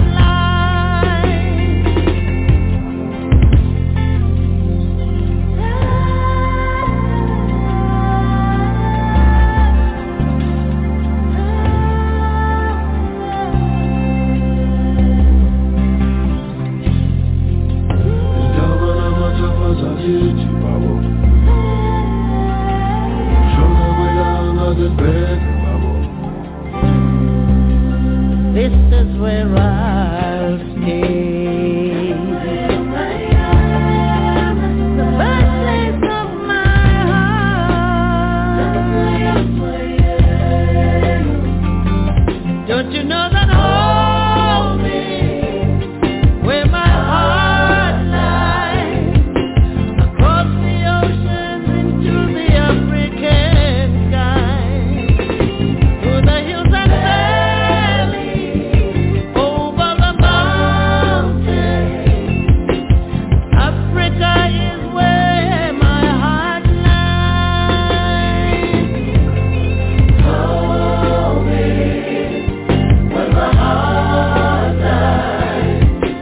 Across the ocean into the African skies, through the hills and valleys, over the mountains. Africa is where my heart lies. Home is where my heart lies. Across the ocean into the African skies, through the hills and valleys, over the mountains. Africa is where my heart lies.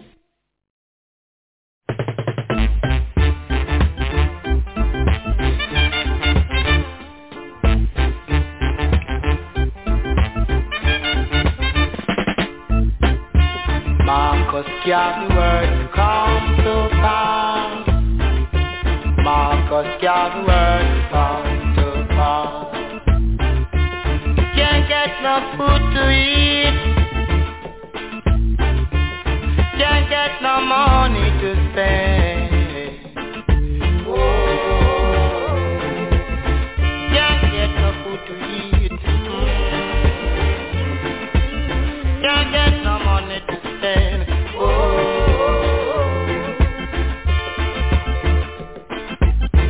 Come little one, oh, let me do what I can for you.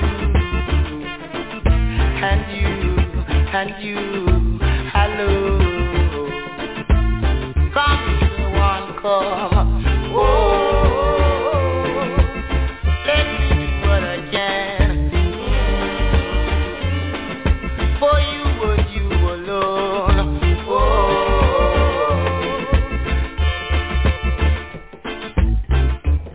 you know the right hand to eat life shall be spent with many strides.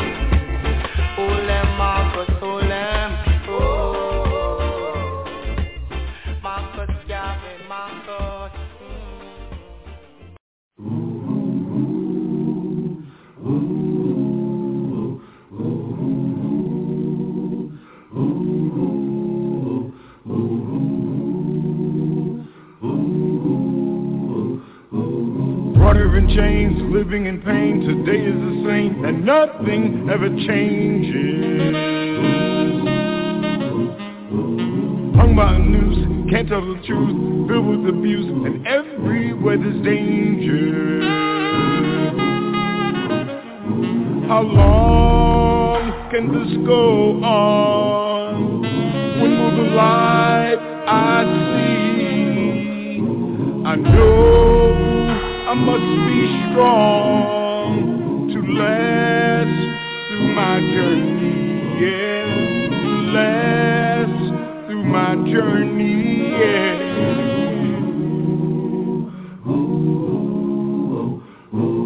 Time will arrive when we must decide to get off the ride and stop going through these changes. We must prepare and learn how to care, for soon we'll be there where our lives won't be in danger. And when the light is clear, oh how beautiful I will be to know that I've been here and made it through my journey, yeah, and made it through my journey, yeah, yeah, yeah, yeah, yeah. Made it through my journey, made it through my journey. Pelourinho, a bloodline across the waters, from Benin to Salvador Bahia. A scar across the face of the earth. Pelourinho, the place they brought the Africans, the place where they tried to make them slaves. Pelourinho! You can feel the whip, hear the cries, and see the blood in the red clay. The clay that holds the stones together is African. And each stone is a bone from a people called slaves. Pelourinho is the place where death came to dwell. His neighbors did not complain, for he was a way out. From the cold gray cobblestone streets to the lifeless cathedrals, tall walls of demons called angels, haunted visions of white faces crucifying Jesus again and again. But in the sacrifice of this blood, of this dance with death, comes life more rich, more pure, more alive, where death spent many lonely nights pacing the floors of his funeral parlor, waiting for someone to die. Pellerino, a French word called the place of torture, became a place of strength, a place where faces of white saints became faces of black gods, where haunted visions and demons became healing visionaries and orishas from the motherland. And Jesus rejoined his kinfolk and was reborn and baptized in the sound of sensual skin turned up to dance, to inspire a fire like the sun, pronouncing his presence. Pellerino was the tongue of the flame, licking the eyes of those who have tried to remain blind, shining a light on a spirit that would not be denied. No, the chains did not break the spirit, did not enslave the music of my soul, did not shackle the will of my freedom, did not tarnish the glow of my gold. And all the Pellerinos in Africa, in Europe, in North and South America cannot destroy the majesty of my people, the love of my people, shining like the sun everywhere we go, everywhere we go. When the light is clear, oh how beautiful I will be. Know that I've been here and made it through my journey, yeah, and made it through my journey, yeah, yeah, yeah, yeah, yeah, yeah, yeah, yeah, yeah.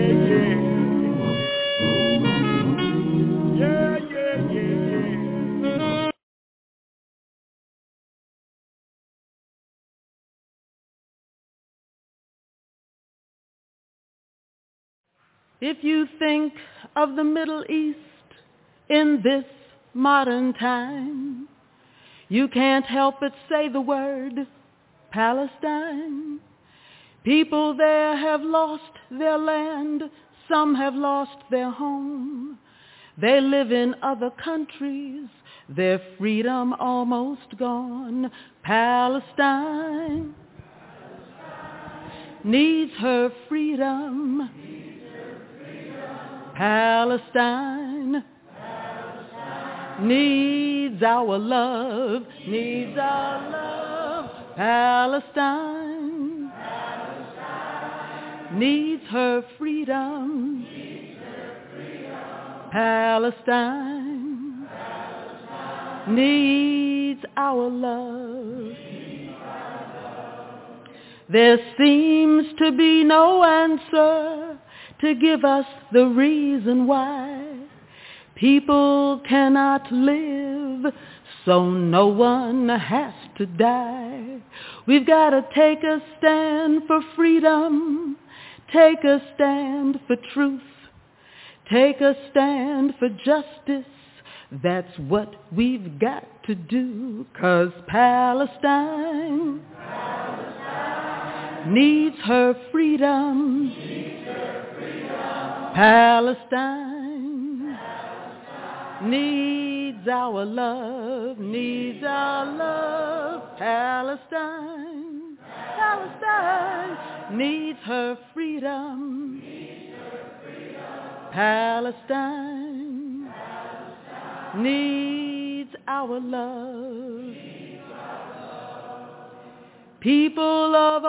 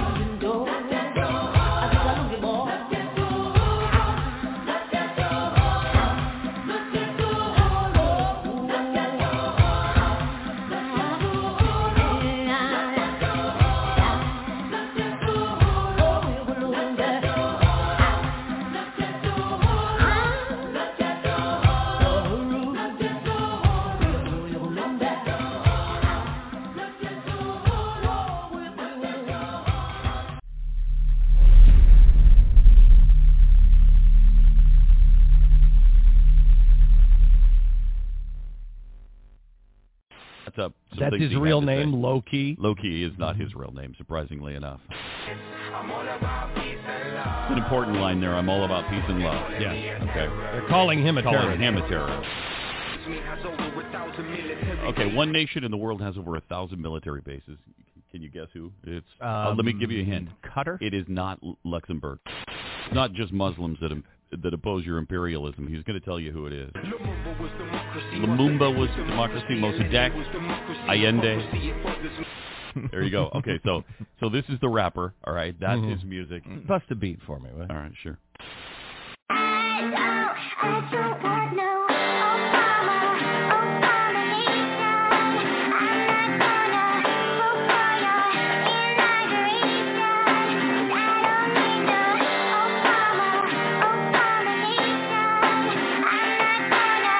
Is a racist, Glenn Beck is a racist. Gaza Strip was getting bombed, Obama didn't say shit. After you divorce yourself from the right-wing propaganda campaign, it's all simple and plain. America stands to gain. Your president got an African name. Now who you gon' blame when they drop them bombs out of them planes using depleted uranium? Babies looking like two-headed aliens. Follow the money trail that leads to the criminal, and nothing subliminal to it. That's how they do it. See the game they running. Give a fuck if he's cunning, articulate, and handsome. Afghanistan held for ransom by the hand of this black man, neo-colonial puppet, white power with a black face. He said, fuck it, I'll do it. A master of disguise, expert at telling lies. Then they gave him a Nobel Peace Prize. Should've known he was trained in Chicago. Word to Chairman Fred and Mark Clark. What they do in the dark will come out in the light like a WikiLeaks site. So I guess Nkrumah was right. Who's ready to fight? Last stage of imperialism, I ain't kidding. In the immortal words of Marvin Gaye, this ain't living.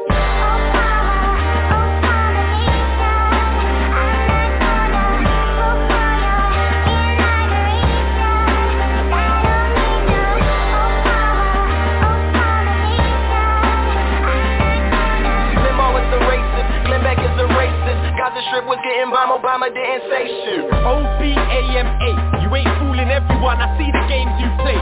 Use VIP at the BIC, and we know that's a code name for CIA. The same way your cameras are watching us, we're watching you. Think we're easy to control, you ain't got a clue. Revolution's on the way, let's see what you're gonna do. You gonna send the troops, you gonna drop the news. See, it's not where you're from, it's where you're at. He's sitting in the White House, so who cares if he's black? And why is there soldiers still out there in Iraq? Natural resources ain't yours, it's theirs, give it back. You're just another puppet, but I'm not surprised. Look at Colin Powell and Condoleezza Rice. They didn't change shit, house niggas fresh off the slave ship. You all burn in hell, even Michelle Obama Nation.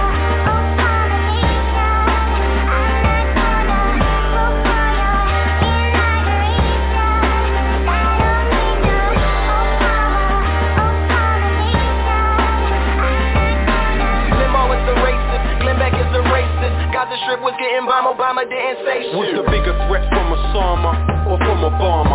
Military bases from Chagos to Okinawa. I say things that other rappers won't say, cause my mind never closed like Guantanamo Bay. Hope you didn't feel the statue or tattoo your arm, cause the drones are still flying over Pashtunistan. Did he defend the war? No. He extended more, even had the time to attempt a coup in Ecuador. Morales and Chavez, the states are on the hunt for ya. Military now stationed on bases in Colombia. Take a trip to the past and tell them I was right. Ask Ali Abu Nima and Jeremiah Wright.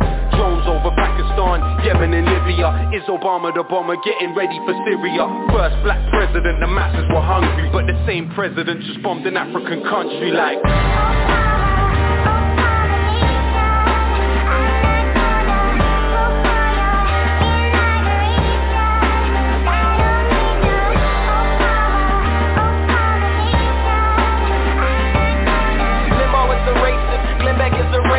Gaza Strip was getting bombed, Obama didn't say shit. The Jonas Brothers are here. They're out there somewhere. Sasha and Malia are huge fans. But boys don't get any ideas. I have 2 words for you. Predator drones. You will never see it come.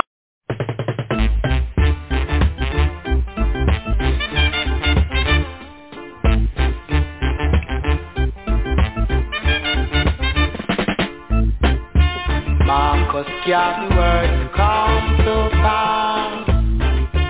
Marcus Garvey come to pass. get no food to eat. Can't get no money to spend. Can't get no food to eat. Can't get no money to spend.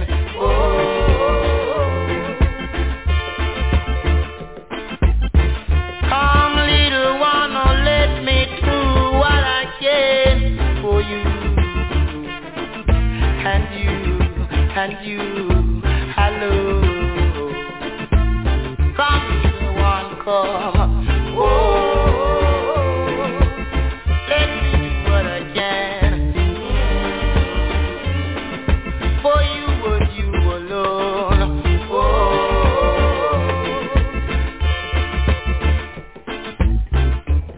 You know the right and do it night shall be thanked with many strides.